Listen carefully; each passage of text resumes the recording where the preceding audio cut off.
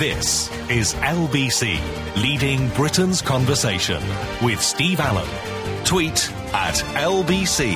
Text 84850. Steve Allen on LBC. Oh, it so is, whether you like it or not. We're here. It's coming up to 4 minutes past 4. To be honest with you, I'm so sort of full of Christmas spirit and Christmas carols, and I feel like I'm living the dream.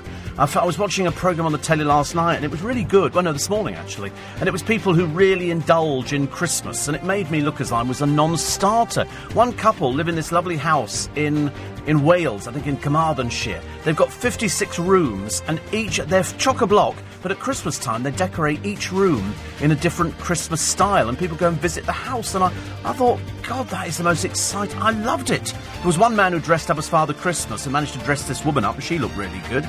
And then, of course, there's a sad story about people nicking Christmas gifts from under the Christmas tree. Get them every year, don't we? I can almost guarantee you could run the same story this year as have been running for the last 15 years about people who put presents under the Christmas tree, burglars look through the window, they go, oh, look, presents under the tree, wait till the family gone to bed, break in, nick the presents. To be honest with you, there's a few pictures of burglars in the paper today. They look like the ultimate thickos. They really do. You know, so you're nicking presents from little kids. What, to give to other little children? These people are the dumbest people ever. I've never seen anything like it. Also, the cinema hypocrites, they banned another Christian advert because it's got the nativity in it, in case it upsets people. What is this to do with this upsetting people? One person complained about a radio presenter who said on air that he had man flu. And can you believe some dodo bird writes in, luckily to the BBC, and complains about the fact that he shouldn't be saying the word man flu. So he's written to the Equality Unit. Are these people on major medication? I mean, what sort of drugs are they on that would actually prompt you in the first place to actually get your crayons out and write a letter of complaint? Dear God in heaven. Perhaps these people are devoid of getting any mail in the post, and it's their only opportunity of having contact with the outside world. Why would you complain about somebody saying, I've got man flu? I suppose they'd also complain about blackboards and manhole covers and all those other sort of derivations of words that over the years people have gone, oh, you can't say that, you know, that'll offend somebody. That will offend some. And people seem to want to be offended, don't they? It used to be outraged of Orpington years and years ago, and now it's just about outrage from anywhere you can think of. I can remember sort of years and years ago, somebody did actually complain about one of the newsreaders who'd laughed on the television. And people wrote in and complained, and it was a bit of a shame, really, because it was a fairly serious story. And those of you of a certain age will remember that when we had the firemen strike years ago, they brought out the Army's Green Goddesses. Yeah, remember the story? And the Green Goddesses were manned by the Army. So if there was a fire, because the firemen were on strike, an unheard of precedent as far as I was concerned, they brought out the Green Goddesses. And the newsreader, and I think it was Reggie Bosanquet, was sitting there saying that a lady had called out the fire brigade because her cat had got stuck up a tree. Now, as anybody will tell you, cats climb trees and then they climb down again. You don't need to go up and rescue them, because otherwise you're going to get yourself scratched to pieces. So what you do, if a cat climbs up a tree, leave the bugger up there, because they'll come down when they're ready. As soon as they're hungry, they'll come down. Anyway, she phoned the fire brigade. She gets through to the Green Goddesses. And so the Army dutifully come out with their old-fashioned thing. They put the ladder up and they bring the old lady's cat down. And the story sort of had a happy ending up until that moment. And the newsreader said, unfortunately, as they were reversing out of the lady's drive, they ran over and killed the cat. And he smiled as he said it. I'd have burst into... I mean, it's just one of those moments where you couldn't do anything about it. It just strikes you as funny. The more serious the item is, the more inclined you are to actually laugh at it. And so when he said the Green Goddess reversed out and reversed over the old lady's cat, it was probably all he could do to suppress a guffaw, ladies and gentlemen. And so people wrote in and complained, and I had to apologise and say, look, we're terribly sorry, but that happens. Sometimes at the most inopportune moment, at the most, you know, when you're supposed to be your most serious. It's like, you know, in the middle of a funeral, and it's supposed to be all serious, and you want to cry, and you don't know what triggers the crying. I told you yesterday when I went to Mike Allen's funeral, and one of the ladies there was reading a poem, and she got about a minute in, and she broke down. And there's no explanation as to why it happens. You don't know, because you're reading something as a celebration of somebody's life. But less than, 3 feet from where she was his coffin. And I think it just brings it home to you. And you can't do anything about it. Emotion is a very strange thing. And we're all prone to laughing and crying at movies and just about anything. I mean, there is nothing that I cannot cry at. Seriously, I can watch a film. I could be sitting there and I can watch it. And it could be E.T., and I've seen it about 3 million times. Gross exaggeration. It's probably about 2,968,000, but it doesn't matter. And you watch these films and you cry at the moment. And the moment in E.T. is when he sort of goes to say goodbye to his friend who's been shoved in this freezer kind of thing. And as he sort of closes the lid, the heart glows. And so he goes, what? And he lifts up the lid, goes, E.T. phone home, E.T. phone home. And he goes, he's alive, he's alive. And then as they're going out, and he's saying to his brother Jeff, he said, he's alive. And the plant comes back to life. And it's at that moment that you get this rush of adrenaline, this sort of huge feeling of just being emotional. I can get terribly emotional about things like that. I don't know what it is. I don't know where it comes from. Some people, hard as nails. Some people, they couldn't care less about Christmas. They're not bothered about presents. They're not bothered about Santa Claus. They really couldn't give a stuff about anything. I mean, when I heard about the 6-hour jam to get into Blue Water, much as though I love Blue Water, I would not be queuing for 6 hours. I'm sorry. I'm just not that stupid. If you've seriously left it this late that you go out the other day to Blue Water for 6 hours, you need to get your life in order. Because, you can order online. You could have had all this stuff delivered by the beginning of December. But no, people want to go out and they go, well, have that. And that's when you get into debt. Because it's different if you can't see it and you just order it online. If you're actually looking at something in a shop window, you go, I think I'd buy that. Yesterday, I had 3 things to do. I had to go to the bank when I got home in the morning. I've got a FedEx parcel coming through.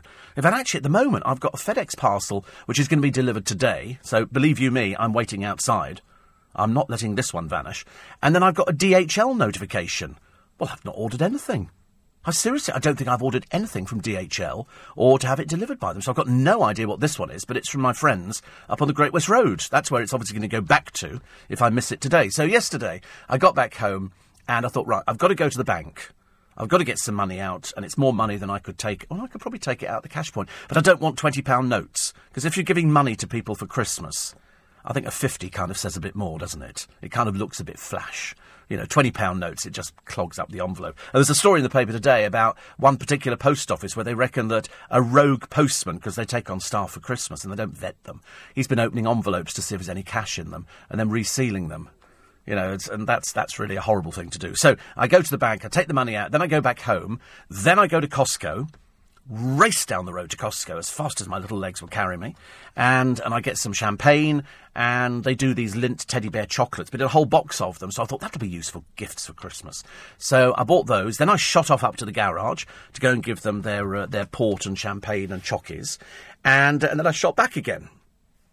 And I thought, right, I've actually achieved everything, and I suddenly realised, today I've got to go out, and I've got to get smoked salmon for Christmas Day, although I could probably get it tomorrow, and some egg mayonnaise and some crackers to put it on, and I've got some Prosecco, which I'm going to bring in, and that'll sort that. I probably might get some fruit or something like that, some Satsumas, and so that'll sort out Christmas Day. Then I've got to get 2 little envelopes.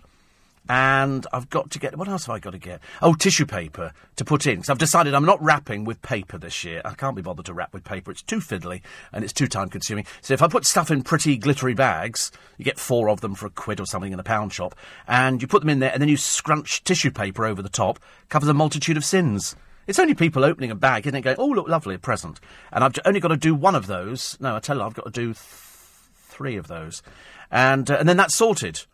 That is all done, and then I'm finished. I've just got to remember to get the little bits and pieces, and then I've got to wait for this FedEx parcel, which is going to turn up before 12. And I do want it, because if it misses, it goes back to Byfleet.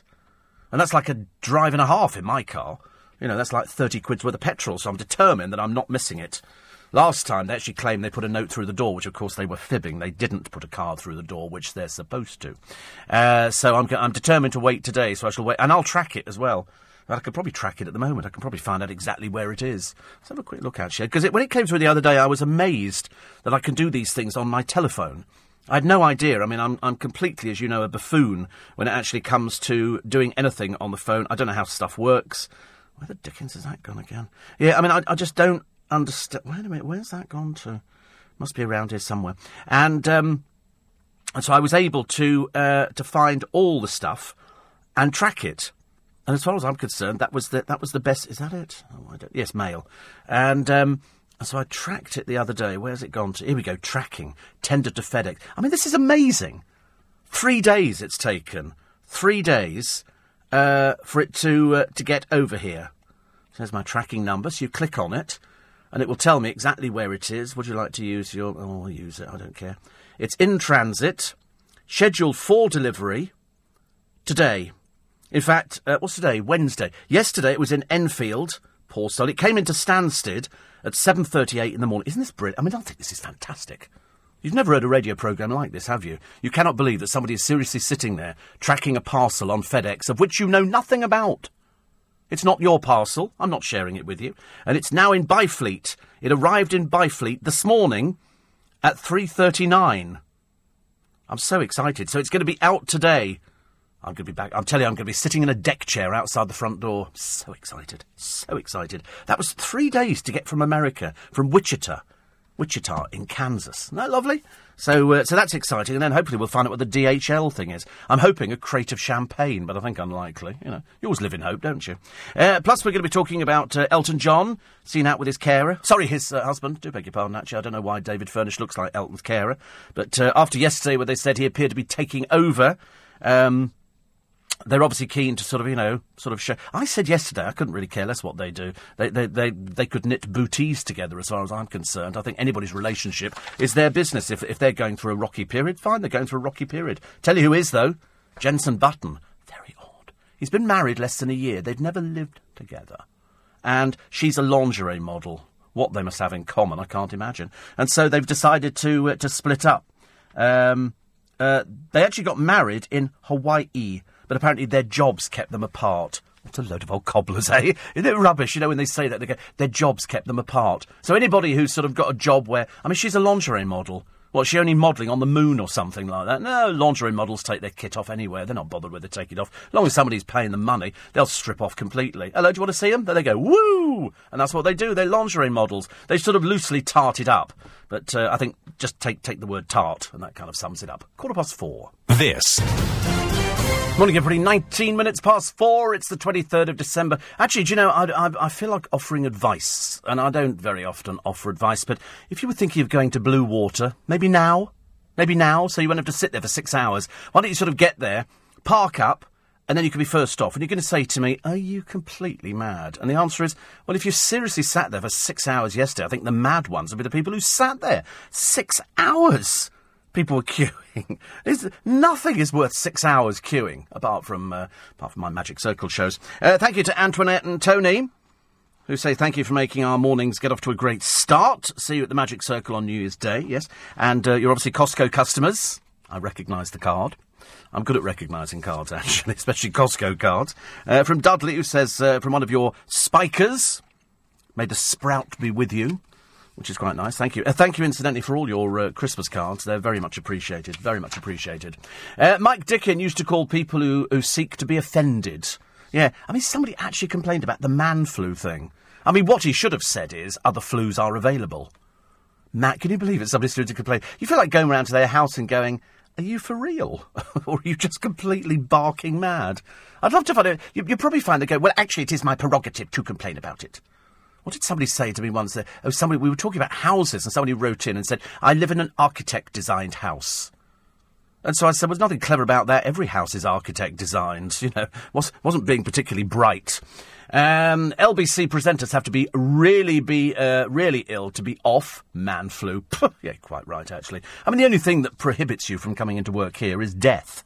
That is about the only thing. The rest of the time, you just turn up. Man flu. I've been in here with man flu. I think you can probably count on one hand the amount of days that I might have off in the course of 2 years on LBC. It's as good as that. I've sat here coughing and sneezing and being miserable. I've sat here losing my voice. I've sat here when I've been all croaky. And you just do it. You just get on with it. You know, if you lose your voice completely, well, then obviously you're completely scuppered, so you've got to give it to somebody else. Johnny G says, for the last 48 years, I've written a letter to Santa to no avail. However, this year I've sent it registered post via the solicitor. No flies on me. Well, if he doesn't reply, you take him to court. How dare the old man with the white beard not reply to you? It's an absolute outrage. Absolute outrage that people take advantage. And Ron says, I've got a mate who flew all the way to Dubai to do his Christmas shopping in the duty-free shops at the airport. Bit extreme. No, shows great fortitude. As far as I'm concerned, somebody flies to Dubai. I mean, listen, you can fly to Dubai and all the way back again, and they'd still be sitting in the queue at Blue Water. And you can get duty-free shopping. It depends what you buy. As I say, nowadays, not many people buy presents. You might buy a bottle of champagne for somebody. Or you might buy, chocolates or something like that. But, the days of buying presents, unless it's for young people, people don't need any. People know, for me, that a bottle of Prosecco goes a long, long way. And so I've had, a beautiful Harrods hamper, and I got some Prosecco this morning from my friend Anthony Polledri. Morning, Tony. And he says, sold out of Brussels sprouts, Prosecco and toffee vodka. He says, I will listen to you Christmas morning, God willing. Because Christmas morning, for a lot of restaurants, he's got Little Italy, as you know, in Soho. And it's a busy time for them. People who don't want to cook want to go out to a restaurant. And they want to sit down and let somebody else do it. And that's how it works. They were looking in one of the papers today at the members of the RMT who are working over Christmas this year. And many of them have said exactly the same as I've said. It's quite nice. If you've got grown-up children and all you're going to do is sit and stare at the wife, with all due respect to the wife, it's quite nice to actually go out and do something and just sort of feel part of that elite group of 900,000 people who will be working on Christmas Day. People aren't doing it for free. There will be people working for free. There will be people who'll be giving up their Christmas to make other people have a nice Christmas, and that's wonderful. But we do expect the railway workers out there. We do expect the buses to be running. We do expect, some tube. We expect loads of things, don't we? And we tend to take it for granted because we're multicultural, and we like going shopping, and we like doing all sorts. There will be shops open Christmas Day.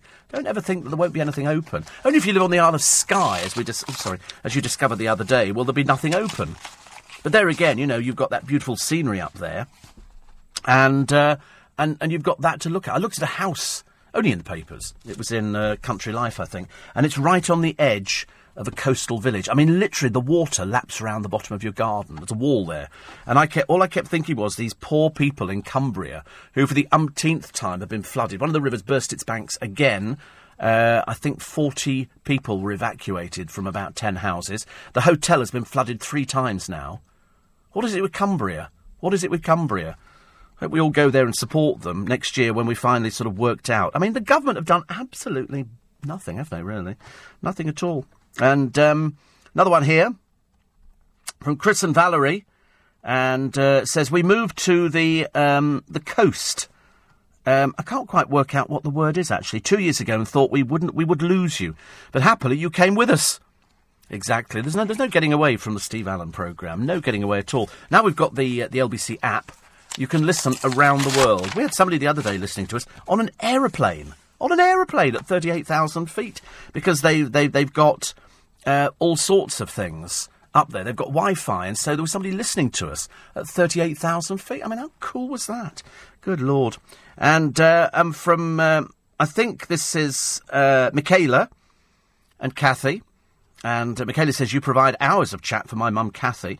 And every day when we speak, it's always about you. Did you listen to Steve this morning? Thank you for being you. Thank you. Well, I hope you're going to be here for Christmas with us as well, because I'm here on Christmas Day between 7 and 10, which I'm very much looking forward to. I haven't got anything glitter. Sorry. I haven't got anything planned on the programme, so don't expect any sort of, whizzy rah-rah kind of show, because it's not going to be like that. I've got no idea what I'm going to be doing, but there again, as you've probably guessed from listening to this programme, I haven't got any idea what I'm doing any day of the week. I just sort of kind of turn up, the microphone goes on, and we basically sit down and just chat about things. It can be the papers, it can be your texts, it can be your emails. So there's no particular format to the programme. That's why whenever anybody covers this programme, they have to do their own thing, because there's no way anybody's going to be doing what I'm doing.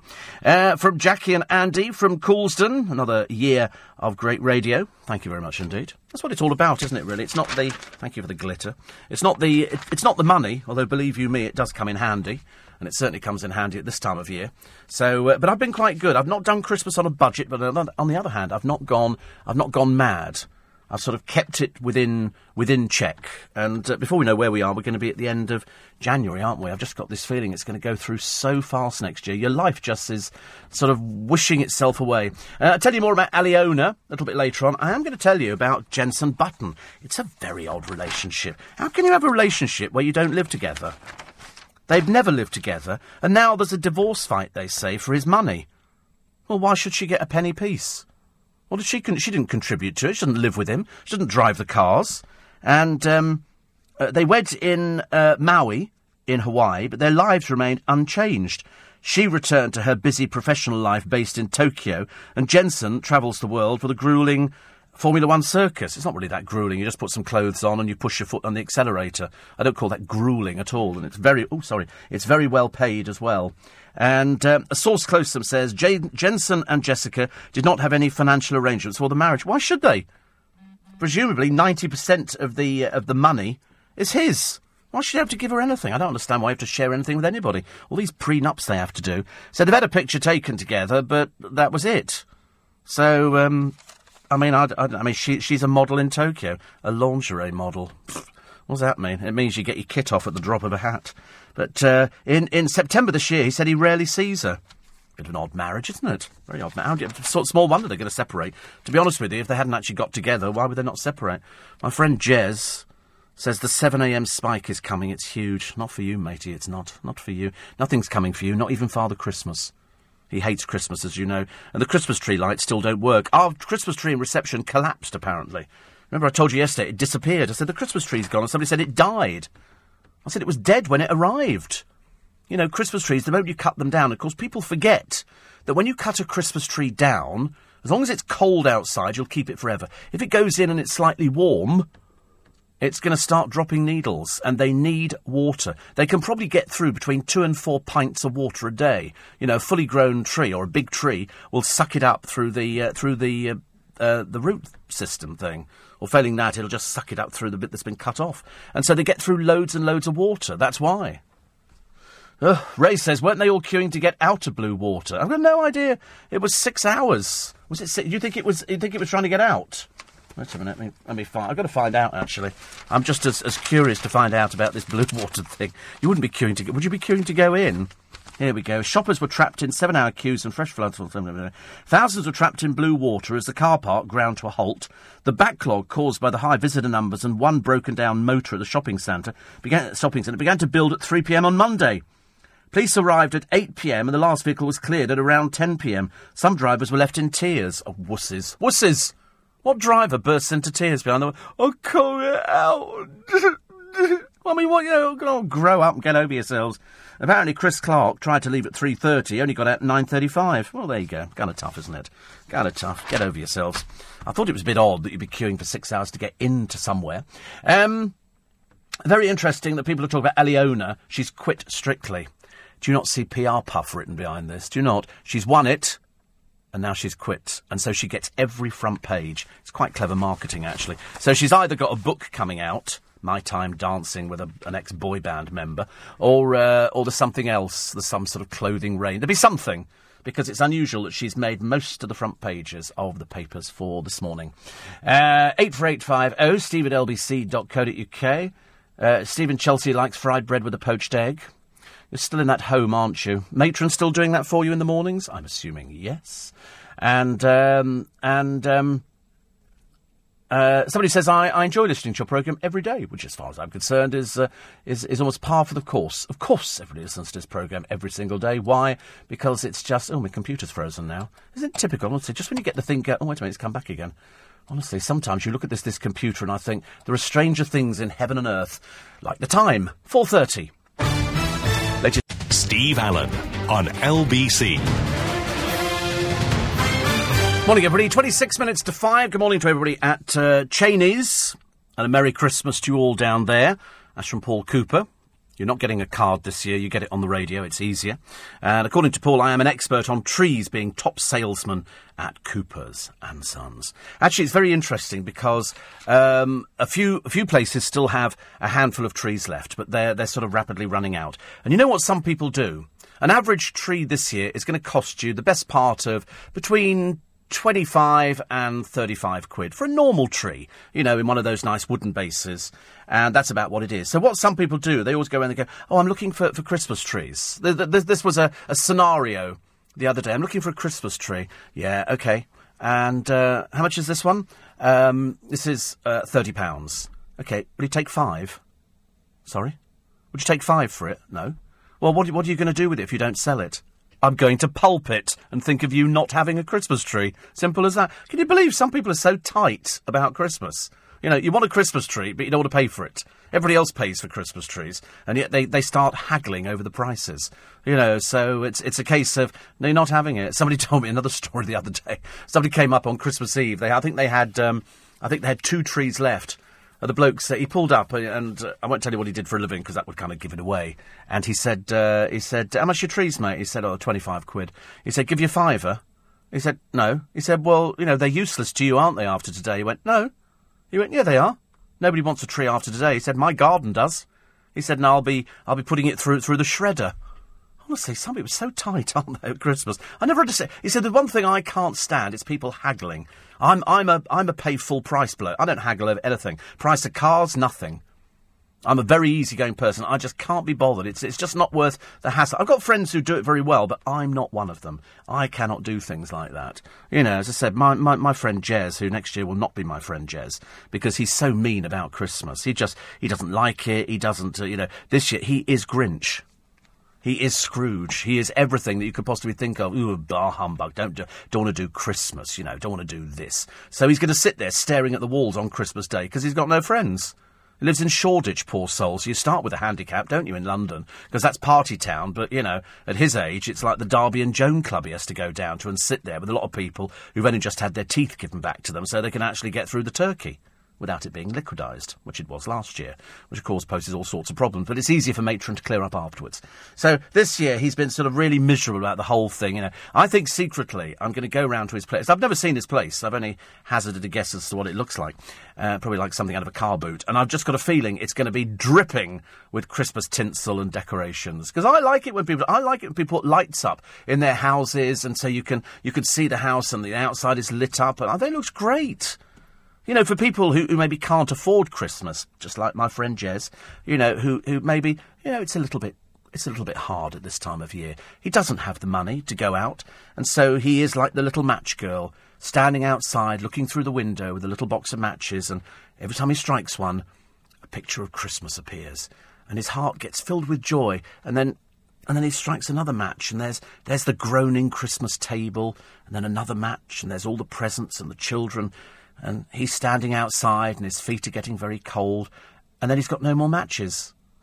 So then he has to go home because the police have been called and they don't want people peering in their windows. And that's how it is for him. He just hates Christmas. He just doesn't do it. He expects people to give it. He told me the other day, he said, my boss gave me a bottle of champagne or something. Oh, I don't care. I said, well, I hope you gave it back, seeing as you don't celebrate the festive season. No, he said, I kept it. He's that mean. He's that mean about things. If Jensen Button's other half is a successful model, can't he sue her for half of her money? Or shouldn't I? Put it this way, she's in Tokyo, and also she's a lingerie model, Jessica Michibata. Have you ever heard of her? No, me neither. So there you go. So she's obviously got diddly squat, and so they've sort of split. But because they never lived together, that's not a marriage, is it? I mean, you could say that I'm sort of married to half of Cheney's. We don't live together, but I feel like we're married. And to Tony Polledri, I feel as though I'm in his marriage. I'm sure his wife would probably admit as well that there were 3 in our relationship. But it's one of those sort of things. They don't live together. And it's Jensen Button. And you think, well, and they go, because of the distance. What a load of old rubbish. If she's married to him, why has she not moved out of Tokyo? I mean, I'm assuming taking your clothes off in Tokyo is exactly the same as taking your clothes off on the Balls Pond Road or Southend. What difference does it make? What difference does it make? Perhaps they like people like that. I don't know. I just find the whole thing decidedly odd. Jimmy says, picking up our meat hamper later on that we've been paying in for the Christmas Club. Never had to sort of hassle. Thank you for keeping me company through the wee small hours. You mentioned about the government doing nothing for you regarding floods. My friend in Florida gets paid out whenever a hurricane happens. Somebody says Shoreditch. Does he have a beard? Difficult to tell, really. I don't know. I've never been to Shoreditch. It's party town. Shoreditch is party town. It used to be. I mean, it's party town for sort of young people. And it's full of bars and stuff like that. And it's a case of, so people sort of hang around bars. And they will be tonight. And he probably will be tomorrow as well. And Christmas Eve he'll be there, hoping to take home a little lovely or something for Christmas morning. Kick him out before the milkman arrives. And it's like that in Shoreditch. It's like, whereas somebody said to me, do you go to parties anymore? I said, don't be so ridiculous.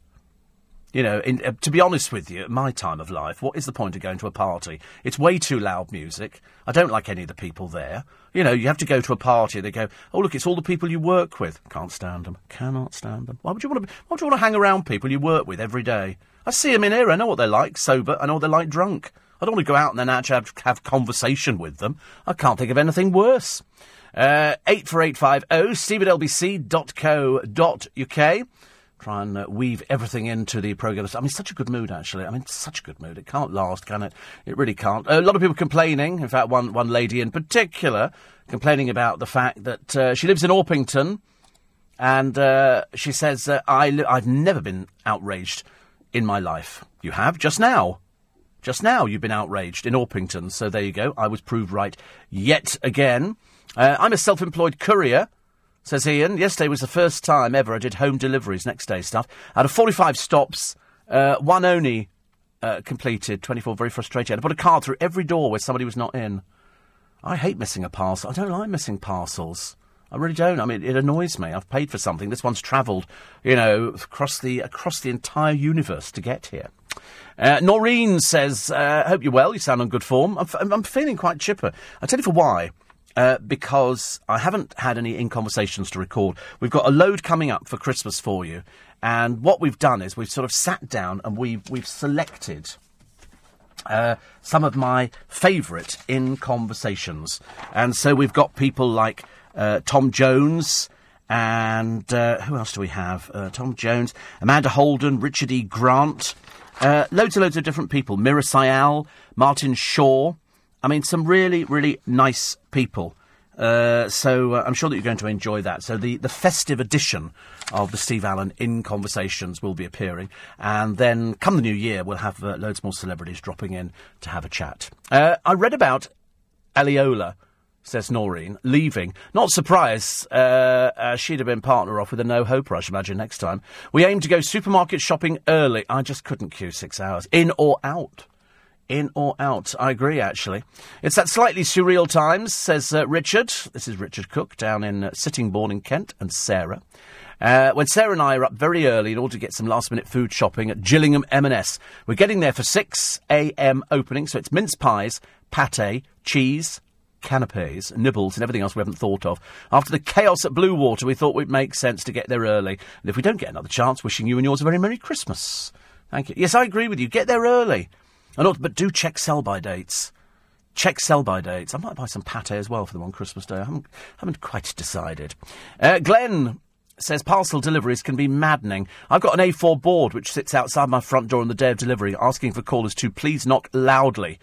I let the courier company know in advance that the sign will be out there on the day. So far, so good. Yes, I mean, perhaps that's what I should do. But I don't... I always manage to get things in the long run. I really do, actually. So I'm hoping today goes well. I just want to know what this thing from DHL is. I'm assuming somebody sent me a sort of, a huge bottle of champagne. I think unlikely, but it could be quite nice, actually.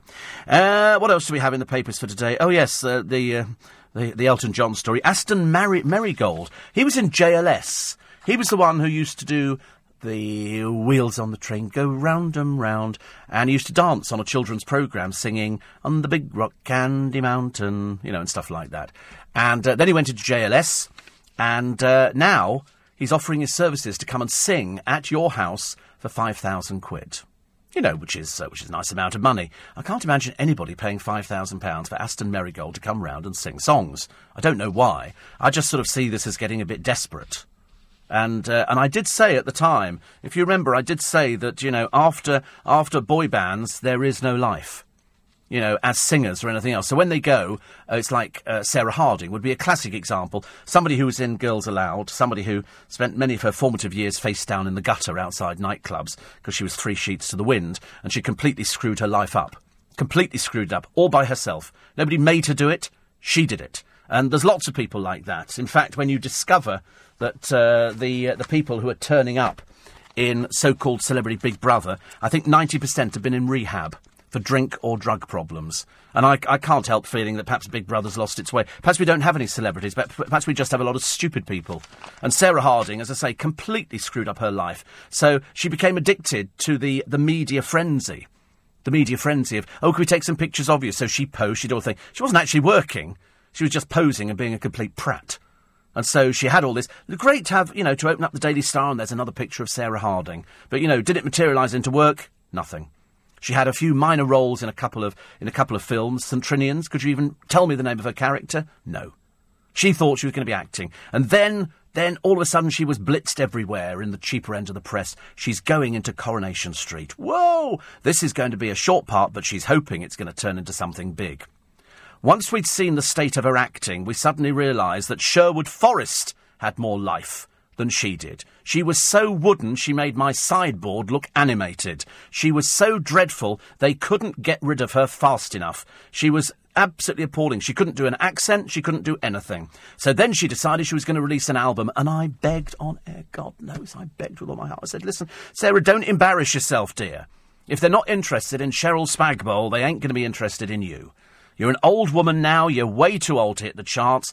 Who do you think's going to be buying an album of yours? Answer, listen, Peter Andre can't sell out shows. He can't even shift an album, and it's on sale in one of the biggest retailers in the country, in Iceland. He's trying to sell albums for the second year. I think these are last year's albums they never shifted. I mean, I don't want to be rude. I'm not that sort of person. I like to look on people benignly. I like to sort of wish them the very best in their life of misery that they've got. But you wait till I tell you who's going into Celebrity Big Brother. It really is a depressing array of people who, frankly, are going to be feeding off their own insecurities. After this. Steve Allen on LBC. So this addiction that people have for the media was highlighted yesterday on television, hilariously enough, by a lady called Celia Walden. Now, the name might not mean anything to those of you not in the business, but she is Piers Morgan's missus. They live in a £4 million house, and she phoned him on they actually call it in the paper his Good Morning Britain show.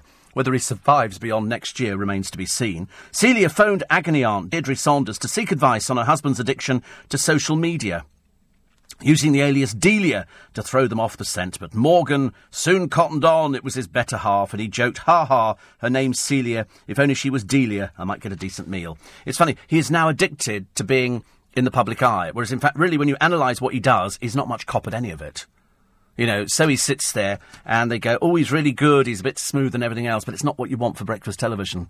It's not really what you want for breakfast television. And so he is addicted to social media. He can't get enough of it because he really believes that people are really interested in his life, whereas in fact all he's doing is just sitting there having to get up at the crack of dawn to go and do a television programme, which he looks uncomfortable doing. It's just purely for the money, because he hasn't got a job anywhere else, so he might as well do that. Adele has taken another swipe at celebs, like the Beckhams, who put their children in the public eye. And she says here, she's got a 3-year-old son, she blasted stars for allowing kids to become part of their brand. She didn't make a thinly veiled dig at the Beckhams recently for stepping out with their kids at public events. Well, in fact, when we had a red carpet event here, 2 of the Beckhams' children were walking it like they were celebrities, as opposed to just the offspring of the Beckhams. But they, of course, seem to absolutely revel in it. They seem to love it. They're so addicted, with this fanning the fire of celebrity. I've got a book about it called So You Want to Be a Celebrity, which talks about the fixation that people have nowadays with celebrity, wanting to be it. And it doesn't matter whether you've killed somebody, whether you've shoved half of Colombia up your nose, or whether you're a failed alcoholic. That makes you a celebrity in this day and age. Or failing that, you sleep with somebody famous. It can be fame by association. So when you look at Celebrity Big Brother, laughingly, none of these people are celebrities. Laughing. There's probably only about 1 or 2 in here who would qualify. The rest of them are cokeheads and alkies. And that's about as good as it gets. And this, laughingly, masquerades as a TV programme. The latest signing, we are told, is going to keep the show Shrink busy during the run, because they have to find people. So apart from having dreary old Daniela Westbrook, who's managed to find a new boyfriend, just jetted off on holiday. Great for bankruptcy, isn't it, really? I don't know how they manage it, but there you go. They've signed up Paul Danon, He's an ex-Hollyoaks and Love Island star. He wasn't a star, he's a waste of space. Complete and utter waste of space. He must be crawling around on his hands and knees looking for a job at the moment. He got hooked on drink and drugs at the height of his fame. He was in Hollyoaks. He was in Hollyoaks. There is no fame in Hollyoaks. The man was an idiot. And then he's turning his life around after becoming a father. In other words, he's got some girl up the duff, and he's kind of stuck with it. He says, I used alcohol to make myself happy, but it wasn't working. What a fool. What a fool. Then one night I started dabbling with cocaine. But all I wanted to do was add to my misery and depression. Also tipped, as I say, Daniela Westbrook, another cokehead. And she sort of came off it and then went back on it again and came off it and then, trundled out her usual sob stories, which nobody believed at all. And after she was declared bankrupt, she said she was tempted to go back to drugs. Can you explain this to me, ladies and gentlemen? I don't want to appear stupid on this programme this morning, but if you've just been declared bankrupt, you're tempted to go back onto drugs. Where would the money be coming from, darling? Where would the money be coming from? You've been a total waste of space for 90% of your life. It's about time you tried to grow up and come into the real world. Darren Day is set to be a housemate. The love rat who walked out on his girlfriend Suzanne Shaw and their baby is another self-confessed drug user, sex addict and drink driver. Oh, blimey, he's got the set. He's got the set. He says, he was earning, when I first knew Darren Day years and years ago, his agent said to me, and it shows how long ago it was, he said, he can make $250,000 a year, easy. Easy $250,000 a year. But anyway, also Stephanie Davis, she was dropped from Hollyoaks. It's got to be something if you're dropped from Hollyoaks, hasn't it? The programme that doesn't generally drop people, because she's another boozer. Another boozer. She was turning up late. She's an unprofessional. Also, David Guest. Oh, God, the world's most boring man. We've already seen him in the jungle, and he'll be trotting out his Michael Jackson stories and his Judy Garland stories like an amazing, repetitive parrot. And also Vanilla Ice. Who? Vanilla Ice. An ice cream that masquerades as a celebrity. Plus there'll be a few other bimbos in there. I think they're putting Gemma Collins in. And Gemma, they say, has battled eating disorders. Yeah, the eating disorder is she opens her mouth and swallows. That's the eating disorder. There is no eating disorder. It's a load of old cobblers. It really is. It's ridiculous. You might as well put Cheryl Spagbowl in there. She turned up the other day. God, she's looking ancient. Seriously, she's so thin now. It's almost painful to look at. It's no good troweling on the eye makeup and everything else. Because she went out on the town with, it was a right bunch of old drearies, I tell you. Nicola Roberts, Rochelle Humes, and who else they go with? Rochelle Humes, Nicola and Perry. Oh, and Perry Edwards. God, what a boring lineup. You imagine what they all talk about. Well, yeah, so I put makeup on today. Who's having a lettuce leaf? Is anybody having a lettuce leaf? Oh, Nicola Roberts, someone who looks like sort of a rather pale version of a geisha, who was complaining bitterly the next day that it was really, difficult to cope with the morning when she had a meeting booked. I thought, a meeting with what? The hairdresser? What on earth does she do nowadays? So they all went out and it was all terribly dreary, but as I say, perhaps they could persuade Cheryl. Perhaps we could force feed her. Perhaps we could sort of hold her down and make her eat chicken nuggets or something like that. I quite like chicken nuggets, actually. In fact, I love chicken nuggets. Whether or not they'd be good for her, I don't know, because she's not doing it. And Dave says, what about an in-conversation with Davy Boy Beckham and Spagbowl? He's so witty and yet so shy of publicity, and she's certainly worth it. Yes. It is... I don't think, actually, David Beckham could survive that long, because he sits there looking a bit like a geek, doesn't he? A bit like that. You look at him, and I remember when they did the Parky show ages ago, she did all the talking, he just sat there looking a bit peculiar. And now they seem to have separate lives. He's off here doing something, and she's not there. I wonder if she'll be cooking Christmas lunch. Shouldn't think so, but now they've managed to get the whole family in on it. I'm surprised that Harper 7 hasn't got her own publicity agent.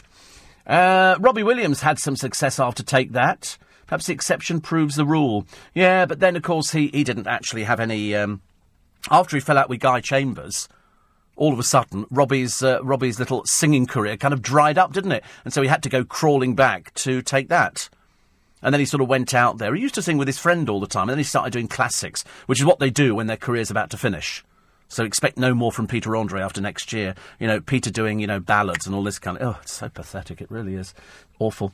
You say you don't haggle, Steve. Does that mean you paid full price for that chap Andre's CD? I didn't buy it. I never buy things like that. People buy things for me.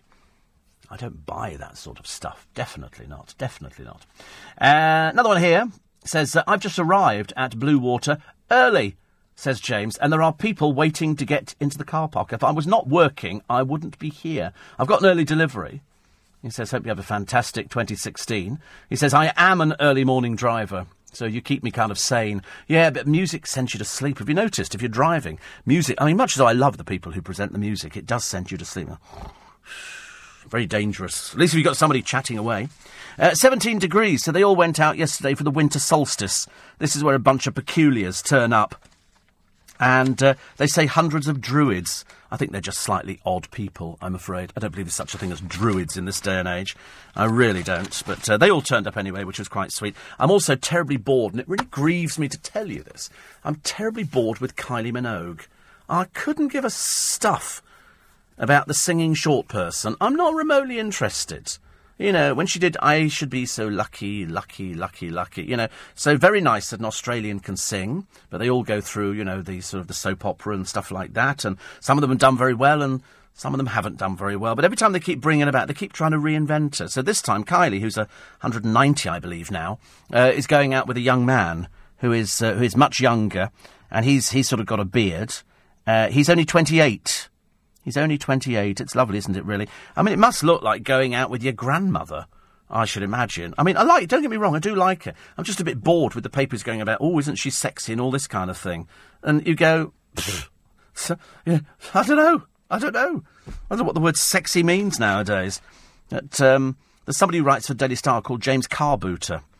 It's probably pronounced something completely different, but I think if you pronounce it Carbooter, I think it's quite funny. Make sure you get your... you will go out today and order, won't you, the stuff for Christmas, your sprouts, your potatoes, and what else you got to get this year? What else you got to get? Come on, you've got to get some satsumas, and I've got satsumas here. What? Oh, it's delicious. Oh, it's so sharp. That was delicious. And so you've got to get satsumas in, got to get your nuts out in your bowl, you know, Brazil nuts and chestnuts and any other sort of nuts you can get your hands on. And what else do you need? Just remember, don't go too mental. Oh, avocados. Avocados are selling better this year than oranges. Selling much better. Isn't it funny? We don't do oranges anymore. I don't do oranges. I do satsumas or things like that. I don't do oranges. Perhaps I should do. But I haven't for ages and ages. Another one here. Arshid says, ordered item on 27th of November, still waiting. Well, I'm still waiting. Oh, actually, I've just wondered, this DHL thing. Do DHL deliver around the world? They might do. I ordered a book from America some years ago. It's a magic book. And it's very expensive. It was about $300 plus $65 to send it. I wonder if that's it. They were waiting for things to come in, and they said you might get it before Christmas. I'm hoping that'll be if that's it, I'm very excited. I shall have to bring the card in tomorrow, then I can probably go and collect tomorrow, if they're open. I hope they're open. So, that would be nice. If that's DHL, I'd be very excited about that. Very, very excited. So, thank you. Right, what have we got coming up very shortly? The news at 5 o'clock. It's Wednesday, the 23rd of December. If you're going to Blue Water, the advice is go now, because they're queuing already to get in. It's only, I don't know what time they open in the morning, but you better get there early, because with all the start, and then get out early. Once you're in and out, it's fine. I always like that exiting kind of thing.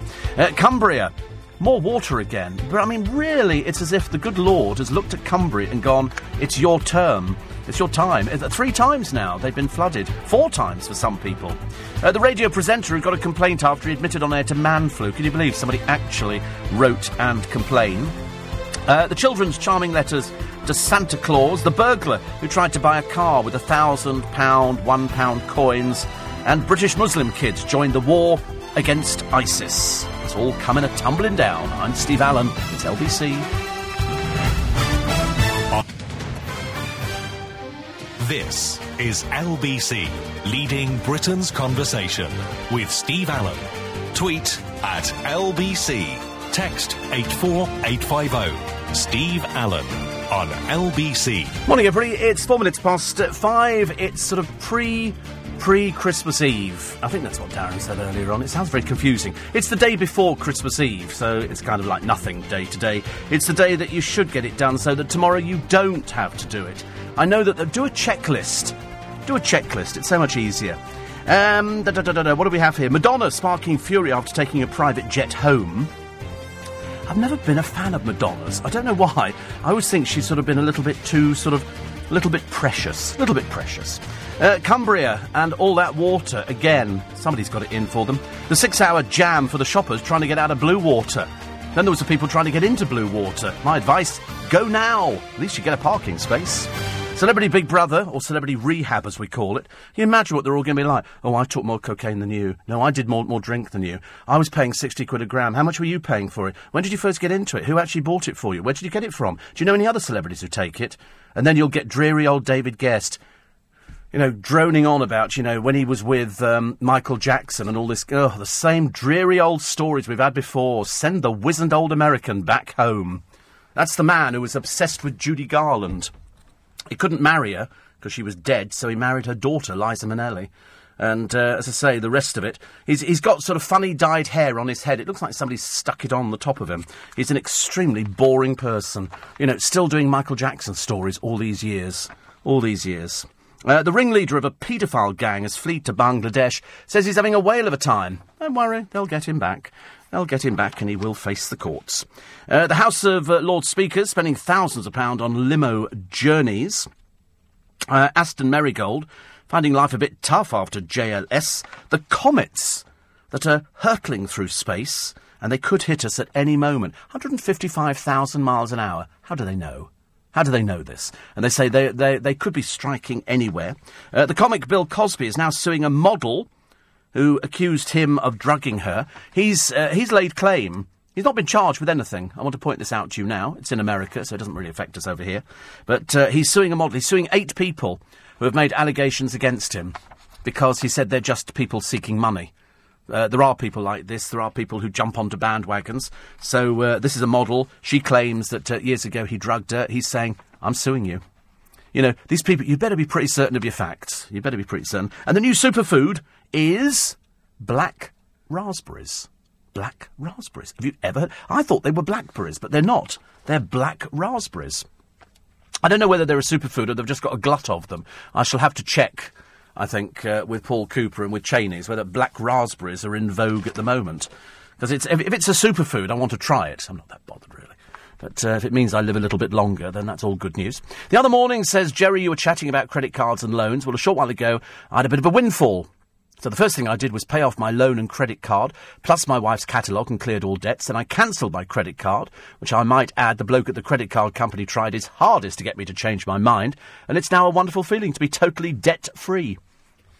You see now, you're the exception to the rule, because the majority of people who have a windfall think, oh, I've got all this money here and I'll pay back the other things. But you're quite right. You did exactly the right thing. You paid off the credit cards, the loans, the catalogue, you cleared all your debts, and it's a great feeling. What you've got to make sure is that you don't get into that situation again.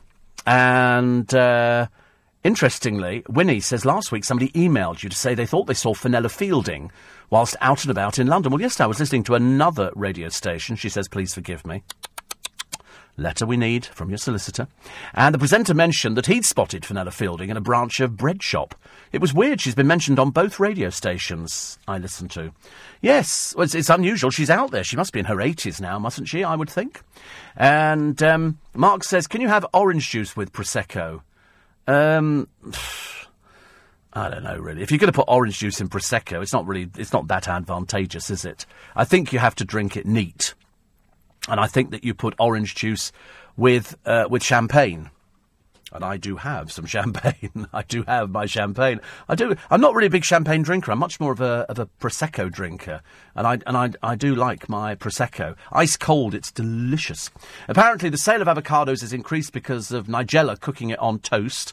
Which is ridiculous, really, isn't it? Les says a Jamaican avocado is about £3 to £4. They're doing about, I think it's 2 for £1.50. It's about the average price for a large avocado. And they're nice. It's very good for you. Put them on hot buttered toast. Delicious. Delicious.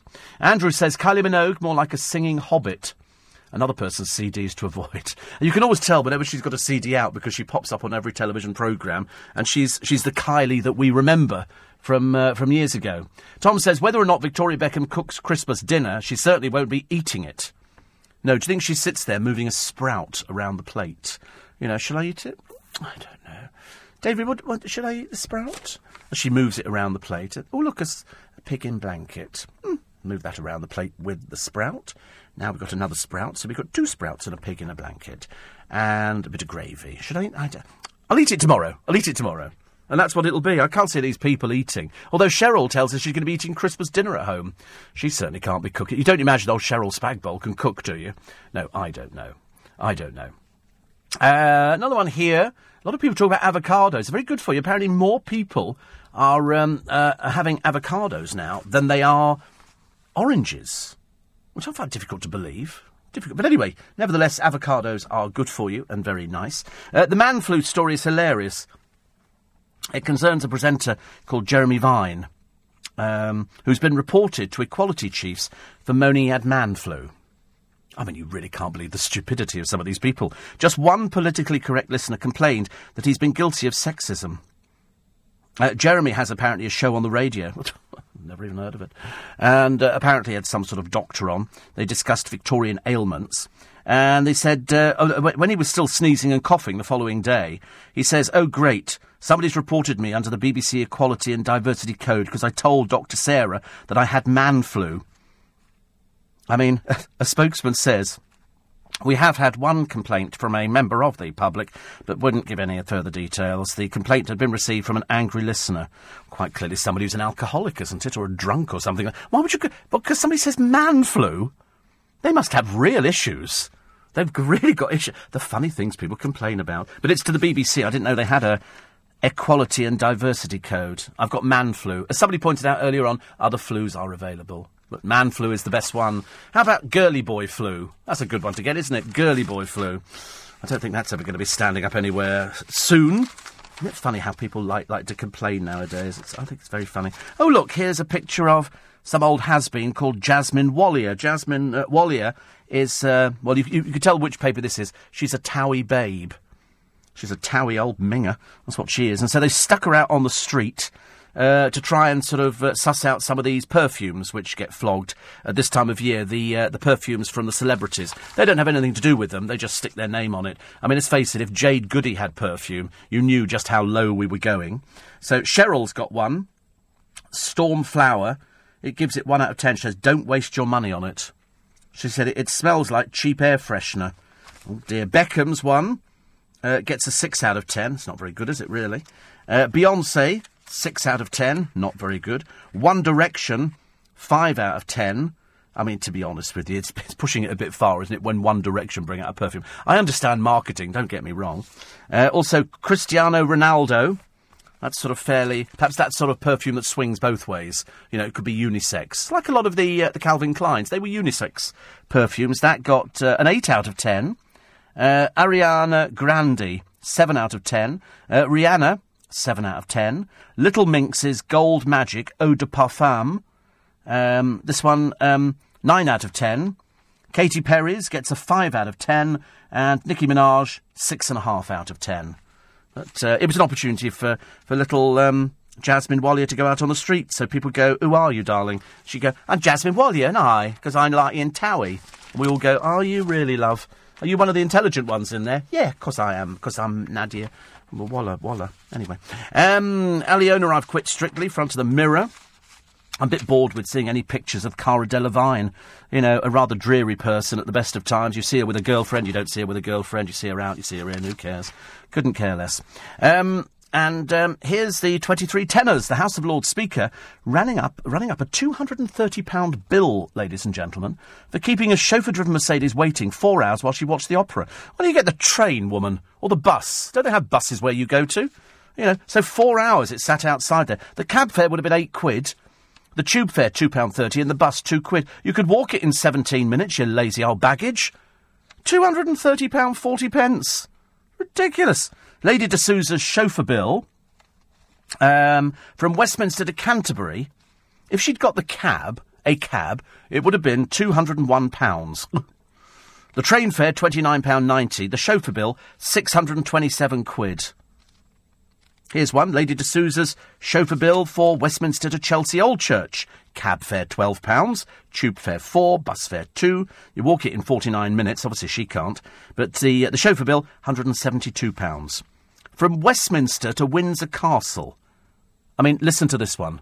How much do you think Westminster to Windsor Castle? If you take a cab, it's £85 because it's just beyond the airport. Literally just beyond. You can see the castle anyway. The train fare's £10. Her chauffeur bill, £738. You waste of space. You waste of space. Taxpayers are footing the bill for this and for peers they didn't elect. It's outrageous. You lazy woman. Get off your fat bottom and start walking. Get a bicycle. Do something. Ridiculous. I mean, we know you've got to represent people, but could you not get the train, dear? Nobody knows who you are anyway, so it doesn't make any difference. You know, a chauffeur, £738. Do you know, for less than... What sort of chauffeur is she using who charges from Westminster to Windsor Castle £738? You could rent a Rolls Royce for that. Less. 6-hour misery. The shopping mall, the multi-storey at Blue Water, they just sat there. You could have sent the kids out to go and get sandwiches or Kentucky Fried Chicken. And they just sat there. But we did spend a lot of money. 1.1 billion splurged across the UK. And still they're complaining, you're not spending enough. And you think, I think we're spending quite enough, thank you very much indeed. Fresh flood misery hitting Cumbria. They're really in for it. 70-mile-an-hour winds and hail. The north is now braced for thunderstorms. It really doesn't look good, does it? It's 5:15. Latest every weekday morning from 7, only on LBC. Nick and the team back with you at 7 this morning, and a poll reveals 58% of Brits back arming police officers to tackle terror. Is the terror threat a good enough reason to arm our cops? An airline refuses to let an 8-year-old boy to South Africa to see his grandparents because he wasn't travelling with both parents. We speak to the distraught family. Lord Speaker Baroness de Souza claims hundreds of pounds of expenses keeping a chauffeur-driven car waiting for hours while she watches the opera. We've since discovered she seems to make a habit of this. Why don't the Lords just take the tube? And rapist Ched Evans hires Disney spin doctors ahead of his appeal battle. What do they need to do to get him kicking a football again? Nick and the team this morning, after the morning news with Lisa Aziz. Former executive editor of The Times, Roger Alton, will be looking through the newspapers. Michael says, how do you balance your diabetes diet and make sure you don't miss out on the Christmas goodies? Moderation, Michael, moderation. I remember when I was first diagnosed, it was coming up to Christmas, and I remember saying to the, the doctor, I said, so does that mean I can't have Christmas lunch? And he said, no, you can just, as normal, just in moderation. And just remember that if you're buying things, you're looking for under 10% fat. So I spent ages picking up sausages, and sort of looking at them and going, right, that's 97% meat, that's okay, I can go with that. But difficult to find these things. You buy some sausages nowadays, and seriously, there's so much padding in them, and so much, rubbish. I've said before that when you go down to the stations nowadays, and having discovered that W.H. Smith at Victoria Station, the storeroom where they kept their sweets was overrun with mice, and they didn't do anything about it. That kind of worries me. That worries me a lot, because people don't check these things at all. It's supposed to be... The trouble is, mice can get into anything nowadays. Anything at all.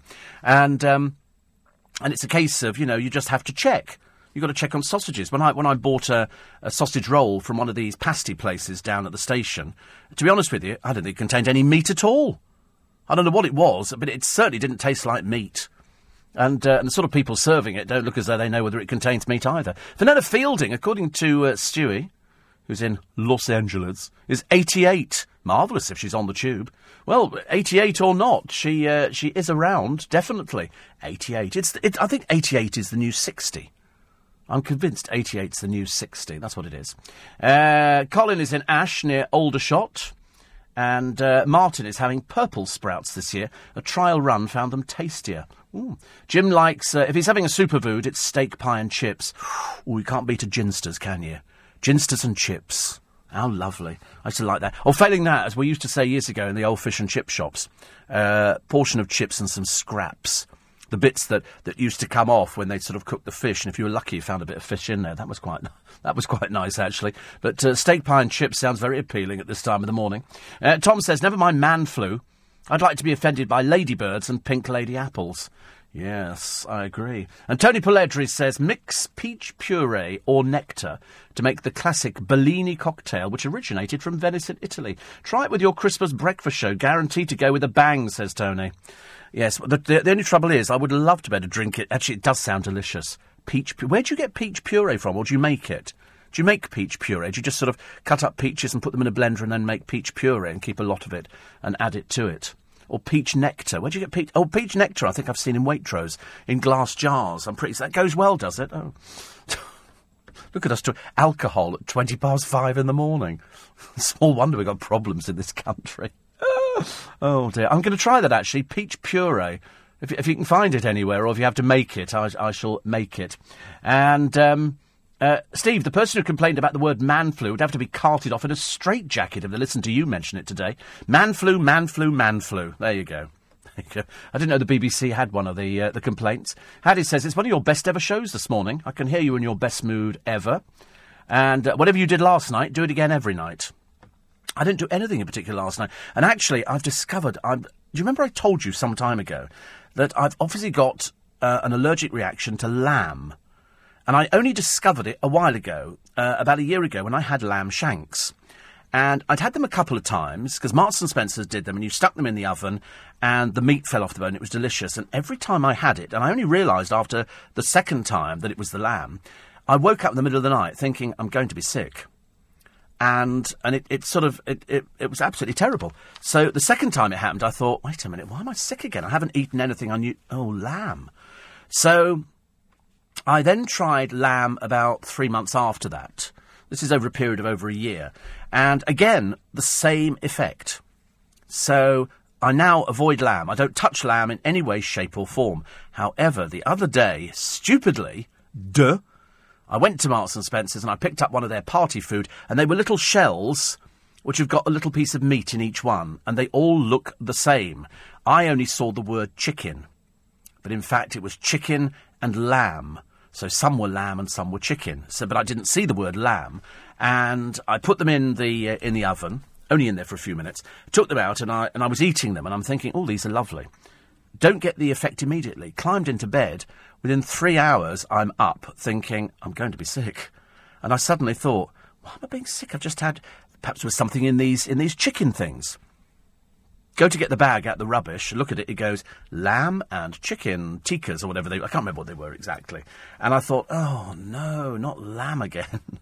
So I've now had to studiously avoid it. And I used to love lamb. But now it's just guaranteed to make me ill, so I don't go anywhere near it. Everybody's got some allergy, haven't they? Another one here. Am I still in contact with Susan Spence? No. And she was... Susan Spence left here to go up north, actually. I think she went up to Scotland, I'm pretty certain. Christine in Glasgow says, hailstones battering my windows. And she paid £13.99 for Prosecco. Was it too much? Way too much. £13.99? Where in God's name did you buy that from? You can buy one in Lidl, I think, and Morrison's. They're about £5 and £6. Marks and Spencer's got it on offer at about £8, roughly about the same sort of price in Waitrose. £13.99, way too much for Prosecco. Way too much. Prosecco, I expect to get a couple of bottles for £13.99. So go somewhere else. Go somewhere else, and then you'll have much better value, as they say. What else was in the papers that I was intrigued by? Oh, I was intrigued by the fat cat bankers who just paid £21 million tax on profits of £3.6 billion. God, I wish I had their accountants. Oh, I wish I had theirs. Alison Phillips says something very interesting, and I'll read her column on Tyson Fury in its entirety, because it sums up everything that everybody else has mentioned. She said, hate to mention it, but didn't Tyson Fury's trouncing in Sports Personality of the Year prove me right? Had the 130,000-strong petition been successful in banning him from the contest, he would have become a figurehead for the ignorant and insolent, whose incessant refrain is, you can't say anything these days. How much better that he was soundly defeated by a public vote and then apologised publicly for offence caused by his repellent views. His thinking, which is shared by plenty of others, sadly won't go away. But his ability to use it to shape public opinion certainly has, and that's a victory. The victory of free speech and democracy. Yeah, let the thick bloke go and sit with his wife and try and explain why he cheated on her. That'll make far more entertaining, but of course she'll put up with it because she's probably a doormat. I watched the Jeremy Kyle show yesterday. I love it over the festive season because we've been doing the lie detector tests, and we love the lie detector test. I really do. I mean, I actually, that's about the most exciting thing that there is on the television. And this was a girl, a rather loudmouth, ugly specimen of womankind, a bloke who was even uglier, and it turned out that he'd accused her of cheating. So she took a lie detector, and he's sitting there going, she cheated. We're going out a year, I love her to bits, but I know she cheated. She's shouting the odds, no, I haven't done this, and all the rest of it. And then her sister, another loudmouth, gobby one, comes out and starts shouting the odds and all the rest of it. And so they go through the programme, as indeed they are prone to doing on the Jeremy Kyle show, where we sit there and listen to 3 or 4 Neanderthals screaming the odds. I'm going to Jeremy, I want to go shopping. You tell him now. I passed every one of these tests. So, on the first test, did you have so-and-so with so-and-so? No. Okay. Have you had sexual contact with anybody else? And she looks at him and she goes, no. He goes, the test says you were lying. So she goes, well, I ain't. Anyway, she then storms off because she's been caught out because she's a liar. And of course, these people, they don't know the truth from their elbow. They really do not know what the truth is. And so, in the end, then the sister starts joining in to Jeremy Kyle, going, don't you talk to my sister like that. He went, she's a liar, love. She's a liar. She cheated. And the sister's still brazening it out. No, I never did. No, I never did. And it's all that kind of stuff. I mean, she was an evil old baggage at the best of times. But you sit there watching them thinking, aren't these people horrid? Whatever. I think they've ever seen The Sound of Music. Do you think they've ever seen a happy film that made them go, oh, that was nice? Because she looked as though, I mean, I think most of her tattoos were spelt correctly, so that was quite an advantage. And he sort of sat there, again, like a bit of a doormat, putting up with this girl who was still lying, going, and Jeremy Kyle's going, you've lied! The test says you've lied! They don't make mistakes on these tests, that's why they put them up on television. She wouldn't have it. We had the same one a few weeks ago. Exactly the same thing. He didn't believe it. It says you're a liar. Well, it's not true. It's not true. It is true. You're a liar. Small wonder they get themselves into trouble, ladies and gentlemen. It's 5:30. Steve Allen on LBC. Morning, everybody. 26 minutes to 6. Ken and Jill are listening from the Wild Boar Inn via the app whilst waiting for our 8-month to go back to sleep. It's at that age, isn't it? They doze on, they wake up, they doze on, they go off. And Mike says, I'm feeling left out. Could you make some suggestions for things I can be offended about, please? The more pathetic, the better. I'll go through the papers for you. There's bound to be something to be offended by today in the papers. Lee wanted to know where Mike Allen's funeral was held. Putney. Putney it was held in the big... there's a crematorium there. There's a cemetery and then there's East and West chapels for the crematorium, and it was there the other day. But as I said yesterday, the unusual thing was, which I've never seen before at a cremation, we left the chapel leaving the coffin on display. So we went out and then they obviously did the bit after we'd left, which was quite interesting. Tony Pelledri, thank you for your card, as I said earlier. And toffee vodka. I've got so many people into toffee vodka now. It's almost an embarrassment, I'm afraid. A complete embarrassment. So the front page of the papers, the baby penguin is about to melt your heart. It must be another advert, mustn't it? It can only be an advert. Aliona Villani, who won the Strictly with Jay McGuinness, walking out of the show. She said that if she would quit now. She's gone as far as she can. I think to be honest with you, there's a hidden agenda. This strikes me as a PR thing. That's what I think it is. I could be wrong, but I'm pretty certain. Some high street chains could collapse after Christmas. Apparently, because of disappointing Black Friday sales. And there's no pleasing them, is there? Having just told you a minute ago that 1-something billion pounds worth of stuff has been sold, and now they think some high street chains could collapse. Well, which ones? Which high street chains are going to collapse because of Black Friday? The trouble is, the only reason high street chains collapse is because the public fall out of favour with them, or they fall out of love with them. If you're loyal to a particular brand, you keep going there. But if, of course, you fall out of love with it or you feel you've not had the right service, it's very easy in this day and age to just walk out and go, do you know, to be quite honest, I'd rather go and spend my money elsewhere. Do you remember I had that situation a short while ago in Kingston, where in one shop, I mean, the service was non-existent. You think, I'm spending good money. Go into Lush, and other shops are available, I'm sure, but nothing like Lush, and Mark Constantine. And I said to him, I walked in there. This girl was standing at the door. She went, hello, how can I help you? And I said, I'm looking to buy a gift voucher. Yep, come with me, we'll sort it out now. And that's what you expect. I'm not expecting people to bow and scrape. But frankly, if any of these shops go under, it's their own fault. It's their own fault for having staff who stand around looking bored out of their mind. It's one thing that drives me mad, having been in retail. It's people standing around looking bored. Find something to do and make sure you're always keeping your eye. Oh, that's right. That's right. I'd gone into Topshop in Richmond. And the two girls, I'm standing by empty tills, all by myself. I'd walked past them, and they're hanging clothes up, chatting away. In the end, I walked out. They were so blooming useless. Mind you, get on a bus the other day. I get on a bus, and the bus driver's son is happily chatting away to him while he's driving the bus. Totally illegal. Totally illegal. There's a big sign. The kid was about 12, and he's talking to his father driving the bus. There's a big sign on there that says, do not talk to the driver or distract them or stand forward of this notice. I took a picture of it. I was going to put it up on Twitter. But I thought he'd probably lose his job, and I thought that's probably not the best thing, is it, really? But don't do it again on that Twickenham run. The 281, he was coming in yesterday with his son standing on the bus with him. Really naughty. Really naughty. You're driving a vehicle full of people. Our life is in your hands, and you're talking to your kid. No, thank you. No, thank you. Here's Baroness de Souza going to the opera and the restaurant and doing everything. This is a woman who led the defence of Salman Rushdie. She was given a peerage by Tony Blair. She knows how to milk the system, doesn't she? My goodness me. I mean, it's just unbelievable. Unbelievable. Apparently, they say the Lord Speaker usually drives herself to events she attends. However, at events she's attended at high-profile venues, including those that have highlighted the security requirements of the hosts, often require that she's brought in a car which must also wait for her departure. Before nobody knows who she is. If I saw this woman, waiting by the bus stop, I wouldn't know that she was Lord Speaker, Baroness de Souza. I wouldn't have the faintest idea. Get the bus, love, like anybody else. Stop being so prissy. Children's letters to Father Christmas. And there's one here from Maya. And she says, Dear Santa, what I really want for this year is actually quite different from the other years. Well, this is what I desperately want. I would like 3 wishes that will last forever. I wish I could fly whenever I wanted to. Don't we all want to do that? Don't you want to stand at a bus stop and flap your arms and rise off the ground? Come on. I wish I could make anybody's hair grow a centimetre whenever I say, let your hair grow.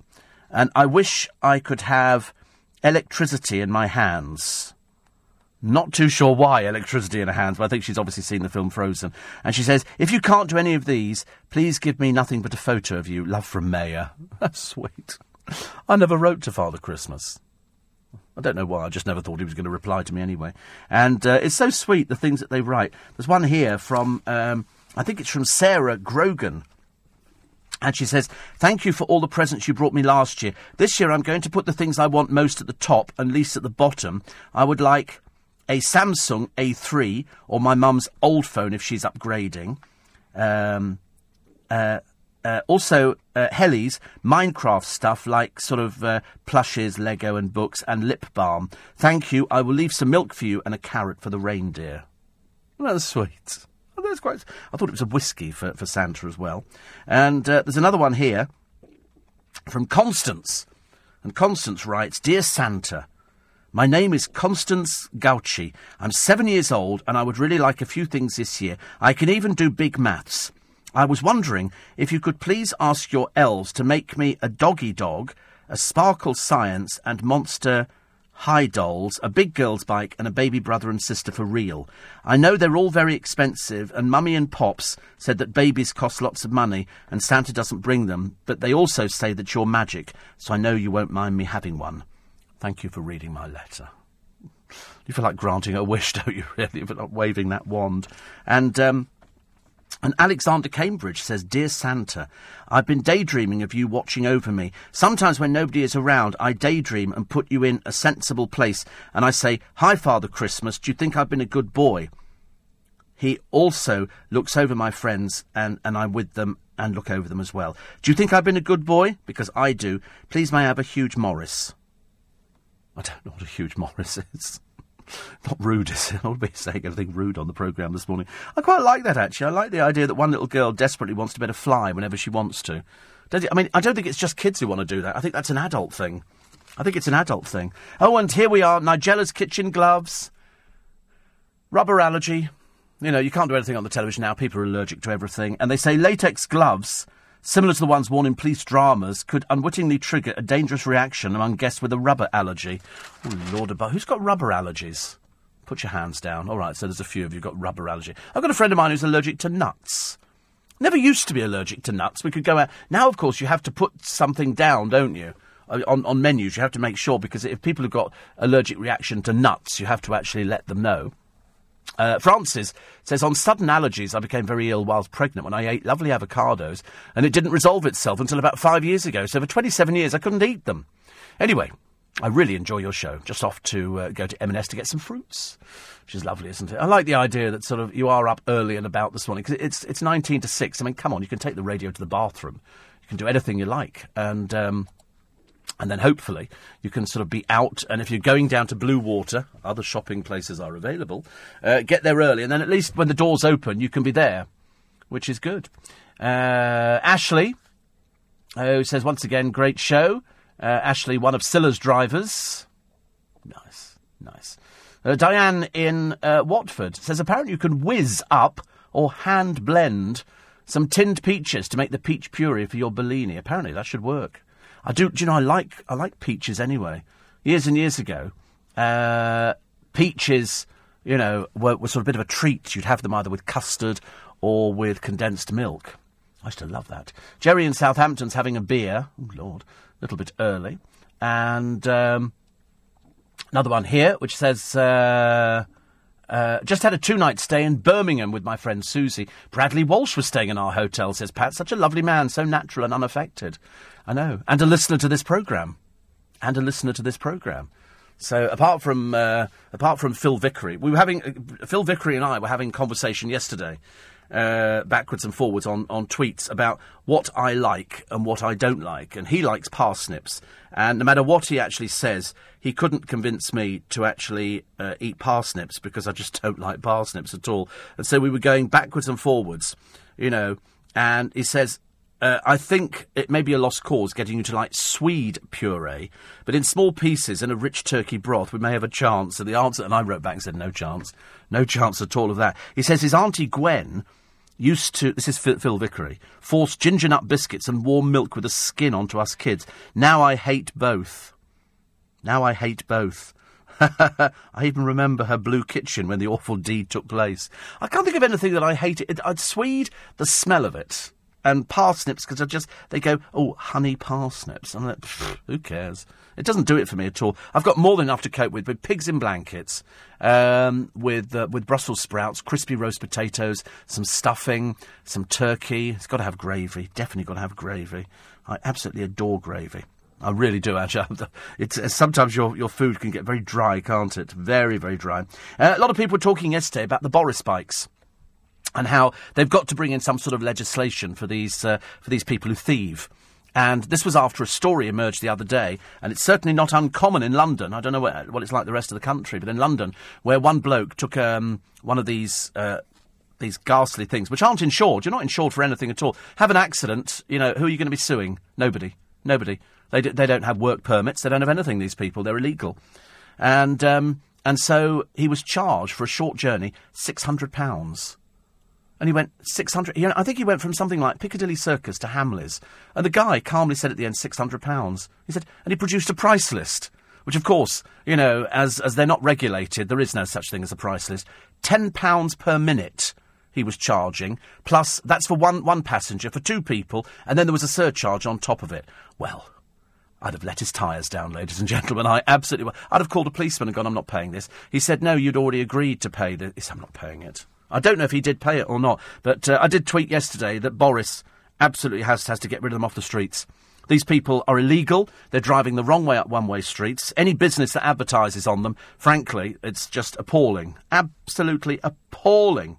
And let's have a list. So here we go. Smoked salmon for Christmas Day, says Stuart. I was thinking I should do a little platter of nibbles for you and your family for Christmas as my Christmas prezi. You could pick on the way into London Christmas Day morning. Actually, I'm coming back.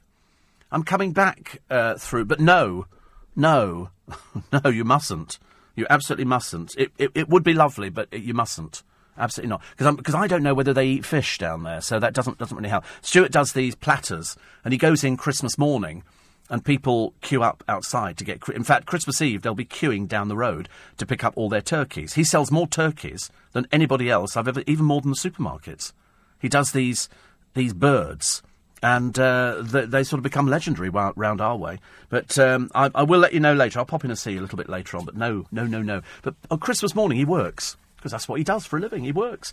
And people go in and pick up their platters, which has got oysters and smoked salmon and all sorts of goodies on there, if you like that kind of thing. All set on a bed of ice. And it's really lovely. Very clever. 14 minutes to 6. Latest headlines, Lisa Aziz. Steve Allen on LBC. Morning, everybody. It's almost the last day for you to get out there and then you can have a nice, relaxing Christmas Eve. Nobody wants to do anything Christmas Eve, do they? You really don't. You want to sort of kind of make sure that you've got things done today and then you can put your feet up, but you're bound to be thinking about, oh, wait a minute, I've missed that. Oh, I've got that present. There's that present as well. It becomes exhausting trying to remember all the things you've got to do. And it's only for one day. If for one day we can sort it all out, I think we've got it sussed. Joe says people talking to the driver is just the tip of the iceberg. I was a driver up until recently. The amount of abuse bus drivers get is astounding. Oh, I absolutely know. I absolutely know. You have to deal with all sorts of things. He says, I've been threatened, called every name under the sun, ending up packing it in as the public can behave like imbeciles around public transport. I know. I was just amazed, actually, that a bus driver, on a route which I am known to take, would actually have his son standing next to him talking. I mean, it's just, what would happen if the bus all of a sudden braked suddenly as somebody ran in front of it, the kid would go straight through the windscreen. It's obviously not the most caring of people.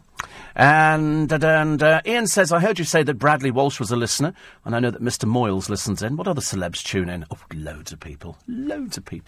But we never brag about our celebrity listeners. We don't talk about things like that. It's as far as we're concerned, everybody's on the same playing field. We're all level. Jackie says, I so agree with you about lack of service. I had a similar experience in one shop, staff busy giggling and ignoring customers, so I walked out. There's an old adage which says, if you don't look after the customer, somebody else will be happy to. So, yeah, I mean, as far as I'm concerned, companies that go under chains, it'll be because of bad service or the fact we've just fallen out of love with them. Mary has a bad reaction to latex, also dark chocolate. Ooh, interesting. And Kevin the Milkman says, you said take the radio to the bathroom. Bit hard for me. My radio is very much attached to the Ford Transit milk float. Khalid, Mick and all from Warren Evans, bed deliveries are up this morning. Probably for the final time, actually. And Malcolm says, hearing you mention retail outlets having to put warnings on things, they even put may contain nuts on bags of peanuts. Yes. And Linda says, my poor sister Caroline has fractured her ankle in a car park in Watford, having just done all her Christmas shopping. Husband not amused, but becoming very good cook. She loving attention. Bev says the gentleman ended up paying £250 for the ride in the rickshaw. It was in the paper. 250. That's 240 quid too much. These people are rip-off merchants.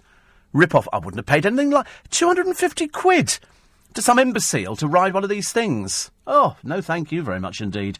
No thank you. Sooner it's knocked on the head, the happier I will be. Why do we have to put up with it in London? Why do we have to put up with it? No other place has got illegal minicabs buzzing about all over the place, except London. You can see that on a daily basis in London.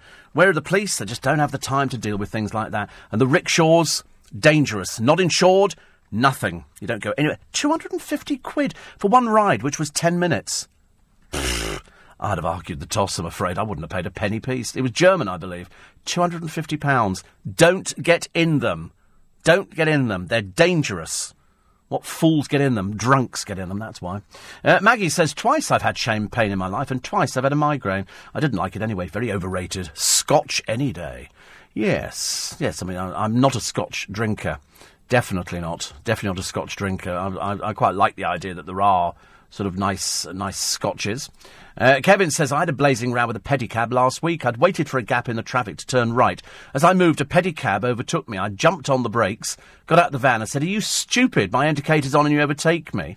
He said, I got the right of way and should have let him go first. Then accused me of trying to kill him. He had no lights either. I know, they're a danger to themselves, Kevin, as you and I know. As you and I know. And the sooner that Boris does something about it, the happier I will be. Kill it on the head. Get rid of these people. They're nasty. They're dangerous. The people are dangerous, not just the pedicabs. How are you getting home Christmas Day, says Jane. I drive a car, dear. I drive a car. I've been driving a car for ages. Since I was 17, I've been driving a car. So that's what I do. And Ian's going up to a hotel, which allows them to take dogs, which is good. And if you do go to Phil Vickery's for Christmas, feel free to pop in for a drink if you like Irish coffee. I'd very much like to meet the man who brightens up my day every day. Thank you. And so I'm now thinking about having rows with pedicabs. I think we just have to get them off the streets of London. 250 quid for a I'd have kicked his tyres. I'd have had them flat in about 5 seconds. Absolutely, definitely. And went to a shop in Teesside Park in Stockton, spent about 50 quid, had a Next bag with me, asked the girl, could she pack it as I've got a hand injury, was told she wasn't allowed to. She had to put them over my arm. Really? That seems a bit odd. I've never heard of that before. I mean, I always say to people, if ever, they always have to tell you, don't they, would you like a bag? It's 5p, you know. And I always go, yeah, all right, it's 5p. Do I look like I'm going to complain about 5 pence? The answer is not. Christmas jumpers, Cameron Cutie and married Tory MP. They're going to be the latest bores in the paper, aren't they? He's dumped his wife and kids. Lovely Christmas they're expecting. And the rappers who made a video in a prison cell. It's very sweet, actually. This is Moisha Shepherd and Demiel Thomas, both as thick as bricks. As thick as bricks. They're the first inmates to be charged under the 1952 Prison Act, making an unauthorised sound recording. So they've been given an extra 9 months on their prison sentences. Oh, diddums. I'm sure you'll love it in there. I'm sure all the people like that. One of them is serving a 7-year term for aggravated burglary. The other one, dangerous driving and involved in a prison breakout. Thick as bricks. Thick as bricks, honestly. Makes me laugh, these prisoners. So an extra 9 months in there. God, you'll be loving it. You'll be loving it by the time you come out. I was going to look at my star signs for today. I looked at them yesterday. They looked fairly promising for the festive season, except when you sort of realise that Sir Ranulph Fiennes once lopped off 2 of his frostbitten fingers following a trip to the North Pole.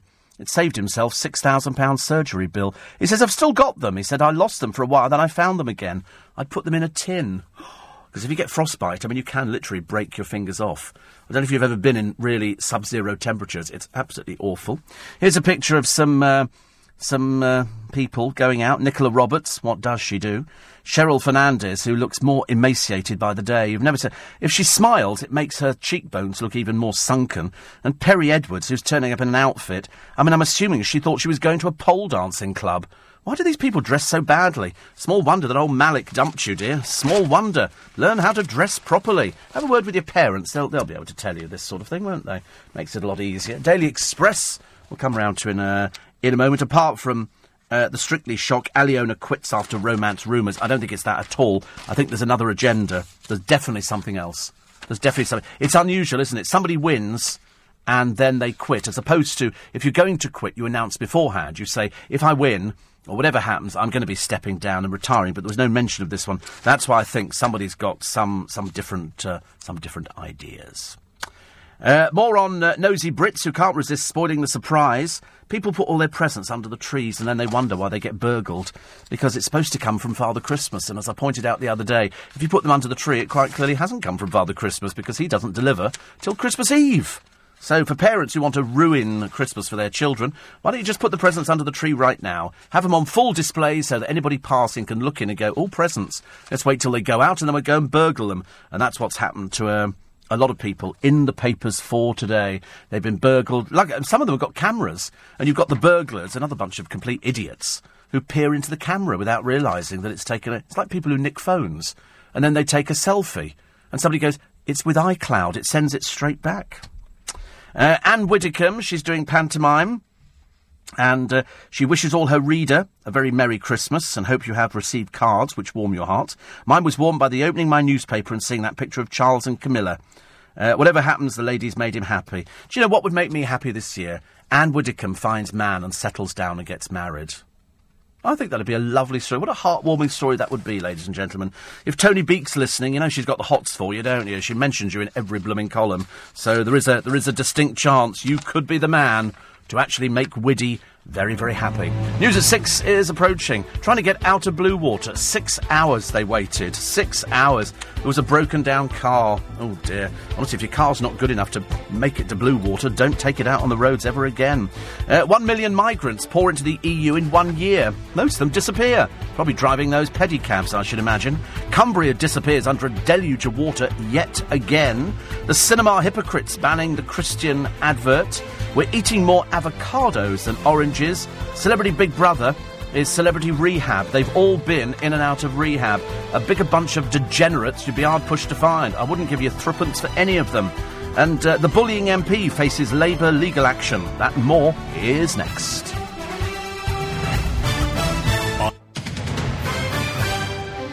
This is LBC, leading Britain's conversation with Steve Allen.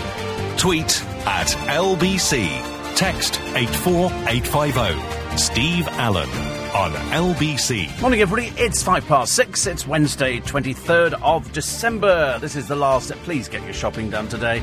We don't want any more scenes of people sitting there for 6 hours in a car park trying to get out of Blue Water. A 6-hour jam. You'd have lost the will to live, wouldn't you, really? Cumbria disappears under that deluge of water again. Aliona quits Strictly. The radio presenter who got one complaint when he admitted to using the word man flu. You've never heard anything like it, have you? Santa's Wonderland trip was a car park in a shopping centre. The cinema hypocrites banning the Christian adverts. And more avocados than oranges we're eating. The burglar who tried to buy a car with £1,000 in £1 coins. He'd broken into a post office. He's another drug addict. And Kylie spending the festive season with her new man. Whoopee! And Cheryl went out and apparently might have eaten some food or something. I don't know. Certainly didn't look like she'd eaten any food, did she, really? And the Grinch burglars stealing Christmas gifts from under the family tree. It's the same story every year. I don't know why we even bother running it. I can guarantee you every year there will be some family who will lose their Christmas toys because heartless burglars broke in and took everything. It's happened every year for the past 40 years, to my memory. And then we had, what did we have the other day? A nursery that somebody had pinched the toys, or they'd had some disaster with a flood. And anyway, people were very generous in giving back as well. The strange marital arrangements between Jensen Button and his wife. They're getting divorced. They've never lived together. It's a very odd. She's a lingerie model, speaks for itself, doesn't it? Volumes in Tokyo, where they sort of like that kind of thing. And he's around the world, Formula One, I suppose. Madonna sparks fury, taking a private jet home. The other day, her people pulled the sound. She was late turning up on stage. Totally unforgivable, of course. That means, really, somebody who's not totally professional. You turn up on time to do a show. But because with all these shows in arenas and in theatres, they have a clause in there that you will not overrun. If you overrun, they can pull the plug. And she was late starting, and so she overran, and the plug was pulled. So when she came on to do the encore, there was no sound. There was no sound at all. And she threw apparently one of her little hissy fits, but it was pointed out by the venue that it was her people that pulled the sound plug on her. They don't want to sit there all night while she faffs around. You know, holiday, yeah, all right, let's go home now, shall we, dear? We've heard the song a million times. Old woman gets up on stage, dances. Anyway, she says, we haven't finished yet, Glasgow, wherever it was. You know, the Queen has decided. I thought you're living in such a delusional life. And then in one of her other things, she takes a private jet home.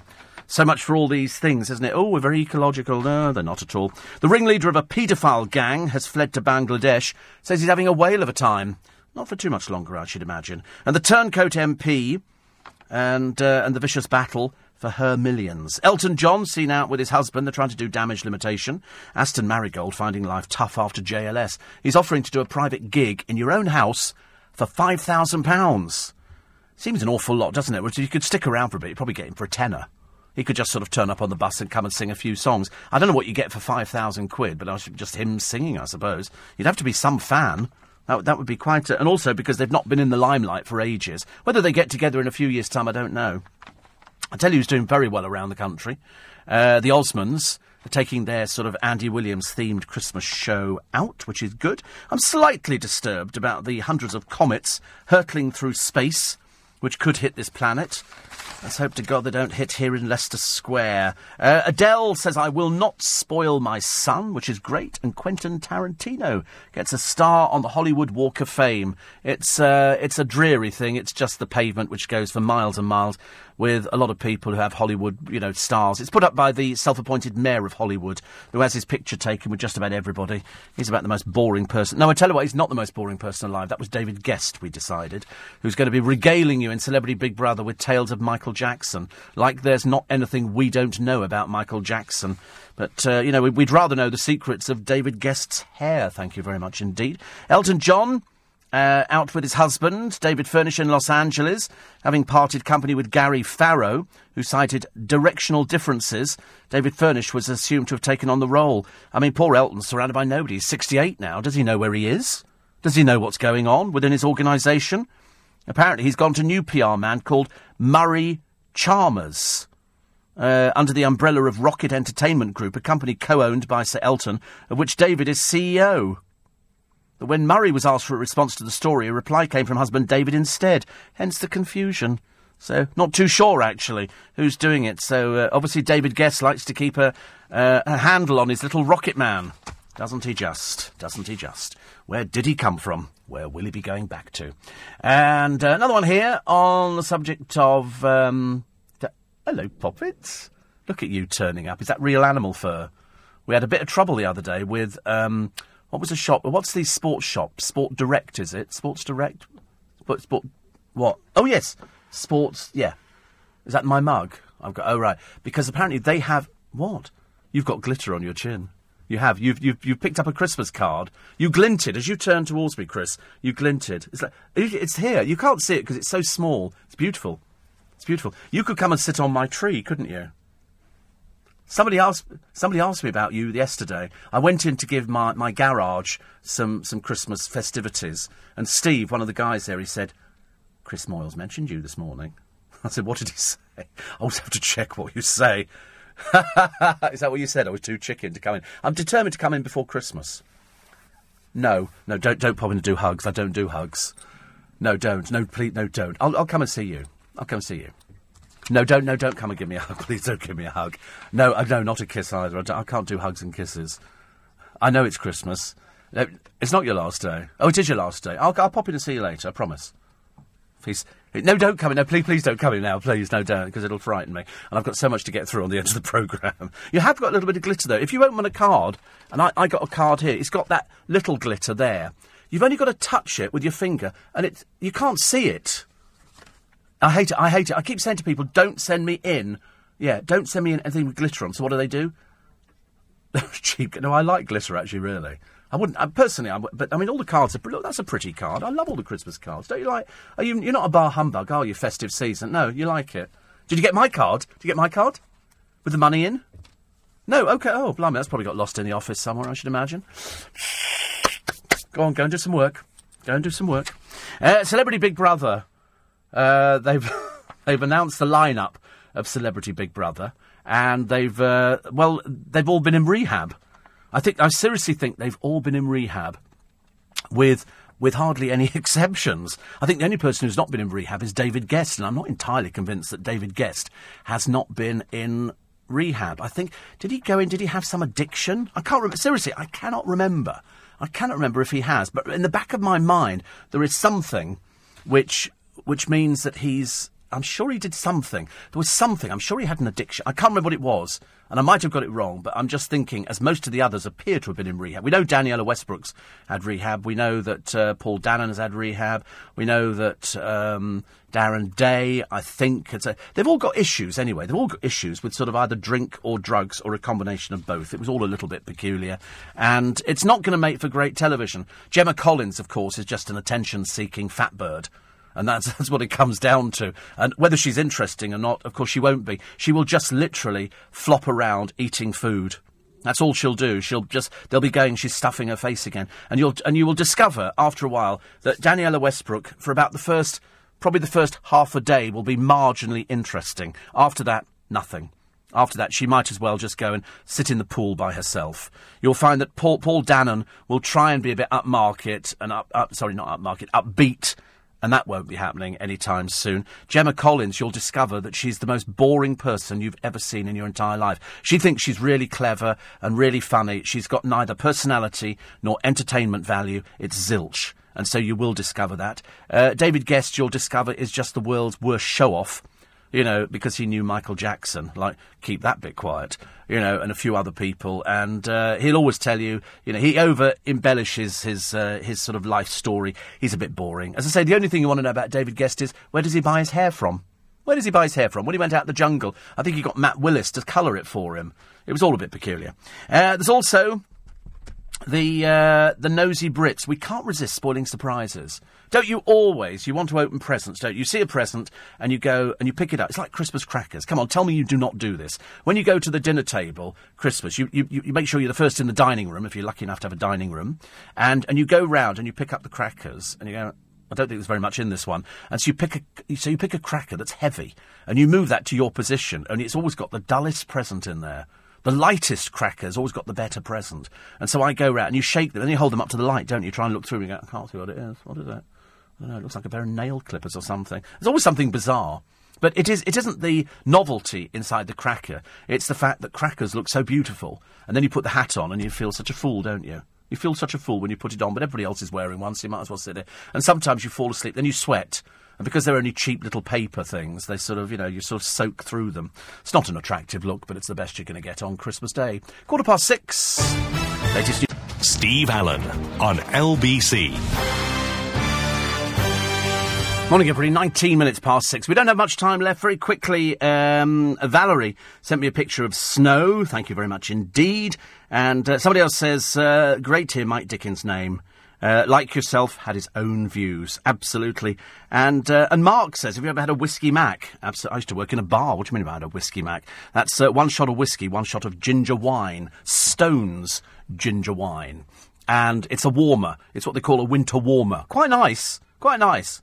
I do like things like that. I'm not really a whiskey drinker. When I was young, if I had a cold, because we didn't have a bathroom cabinet chock-a-block with the stuff we got nowadays, my mother would give me a glass of hot milk with whiskey in it. It would have a spoonful of whiskey.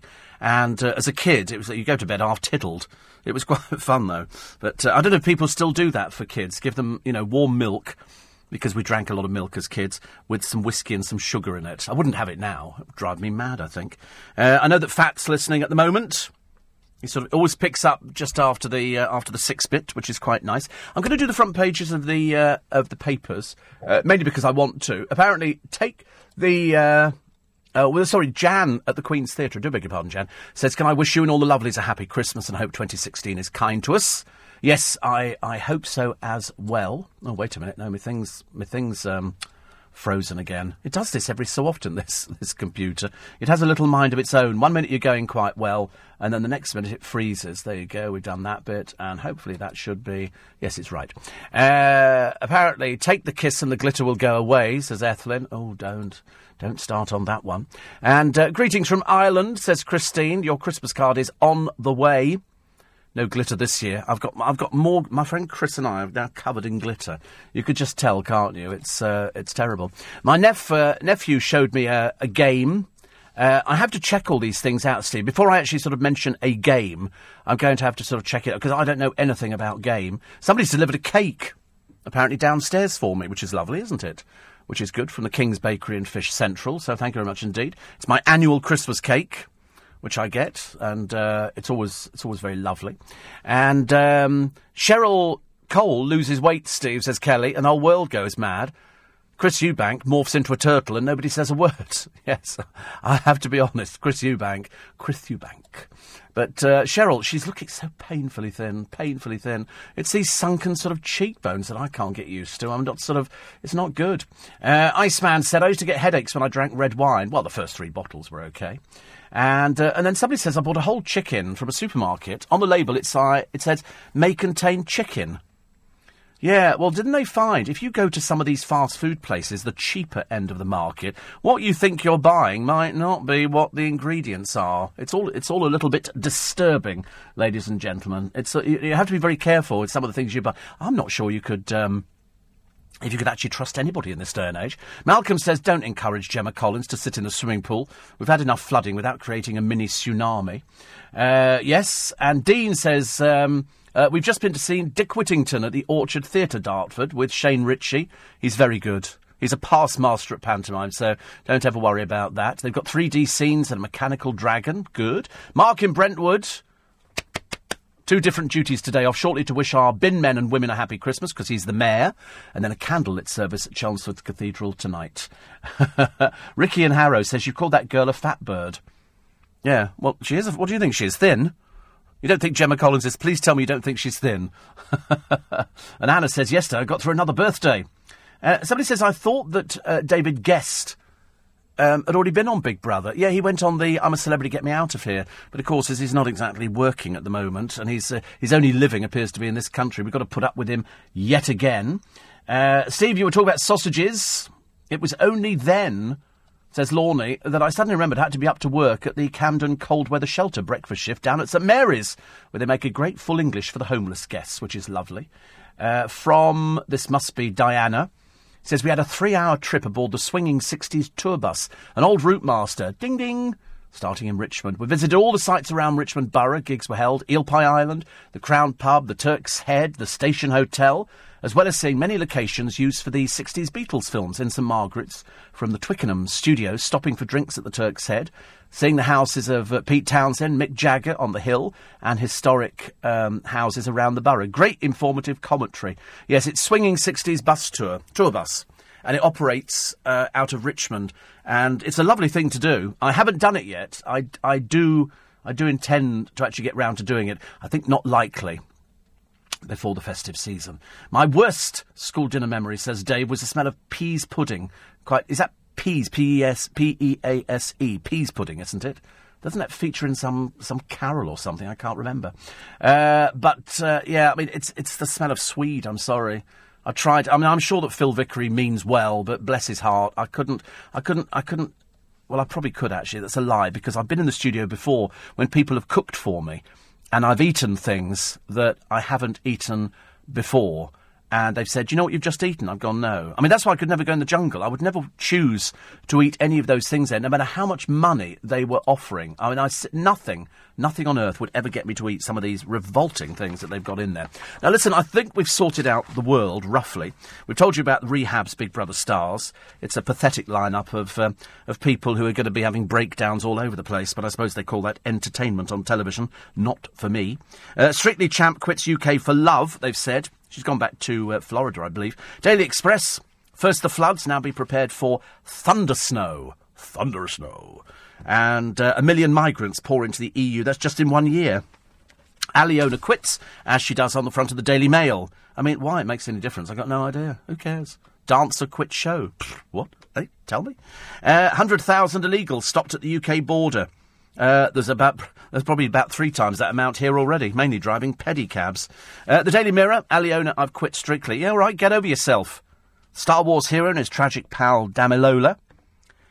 Lording over us, the House of Lords Speaker. Here she is, Lady D'Souza. My God, you like to enjoy the old posh limos, don't you? Windsor, £700 to take her down in a car.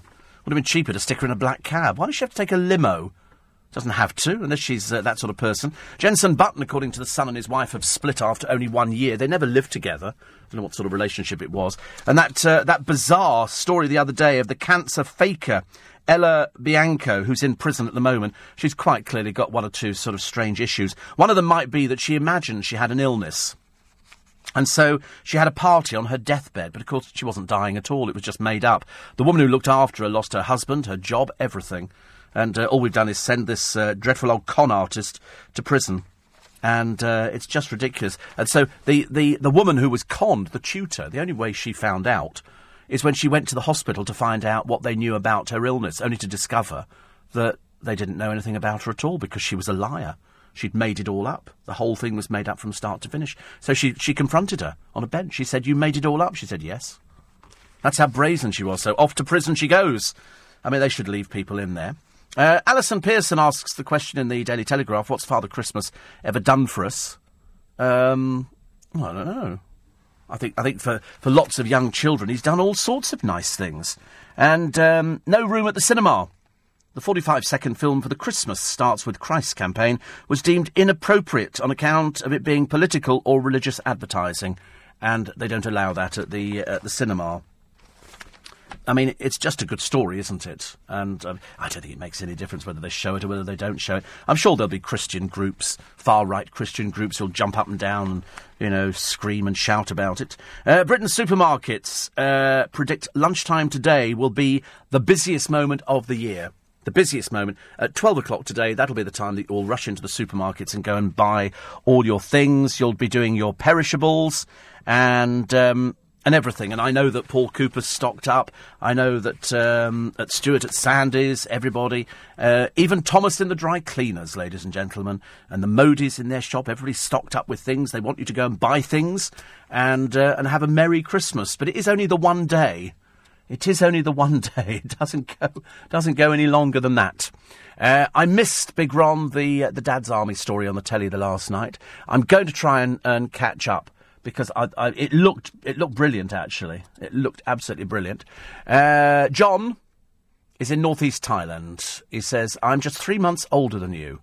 He says, my 62nd birthday was yesterday. Absolutely outrageous. People keep suggesting I'm in my 60s. Where are you getting this from? Is this something you read on Wikipedia some years ago? I'm 39, coming up 40. All right? Let's keep it at that. All this dreadful stuff people are putting around. I was born in Stockwell, but my parents moved to Mornington Avenue. He says, my mum worked at the hospital on Mason's Hill. Do you know Raglan Road School? No. I'm a boy from the other side of town, I'm afraid. I don't know anything outside Mornington Crescent at all. But I'm sure it's lovely. And Christmas coming early. Do you know, Baroness de Souza is paid £101,000. Small wonder she's smiling in a sort of insane kind of way on the front page. That's it this morning. Have I just finished? No, I'm sorry, I've got a little bit more time left. Just enough time to tell you that we're here tomorrow, being Christmas Eve, and then on Christmas Day, I'm here between 7 and 10 o'clock. So it's breakfast. But breakfast like you've never had before. We shall hopefully sort out your turkey. We'll sort out your poinsettia. We'll sort out all the problems. We might, not saying we will, but I'm saying we might open up the phone lines. I'm not holding out too much hope on this one. We might have to have people vetted by the security services or something like that before we actually speak to you. And also you'll probably have to bring a note from matron.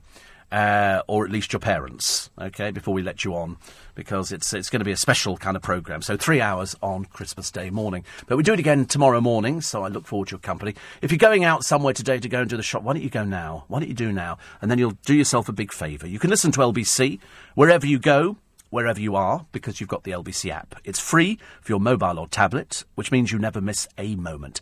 Leading Britain's conversation at 7, Nick Ferrari at breakfast. But coming up next, it's Lisa Aziz with the morning news.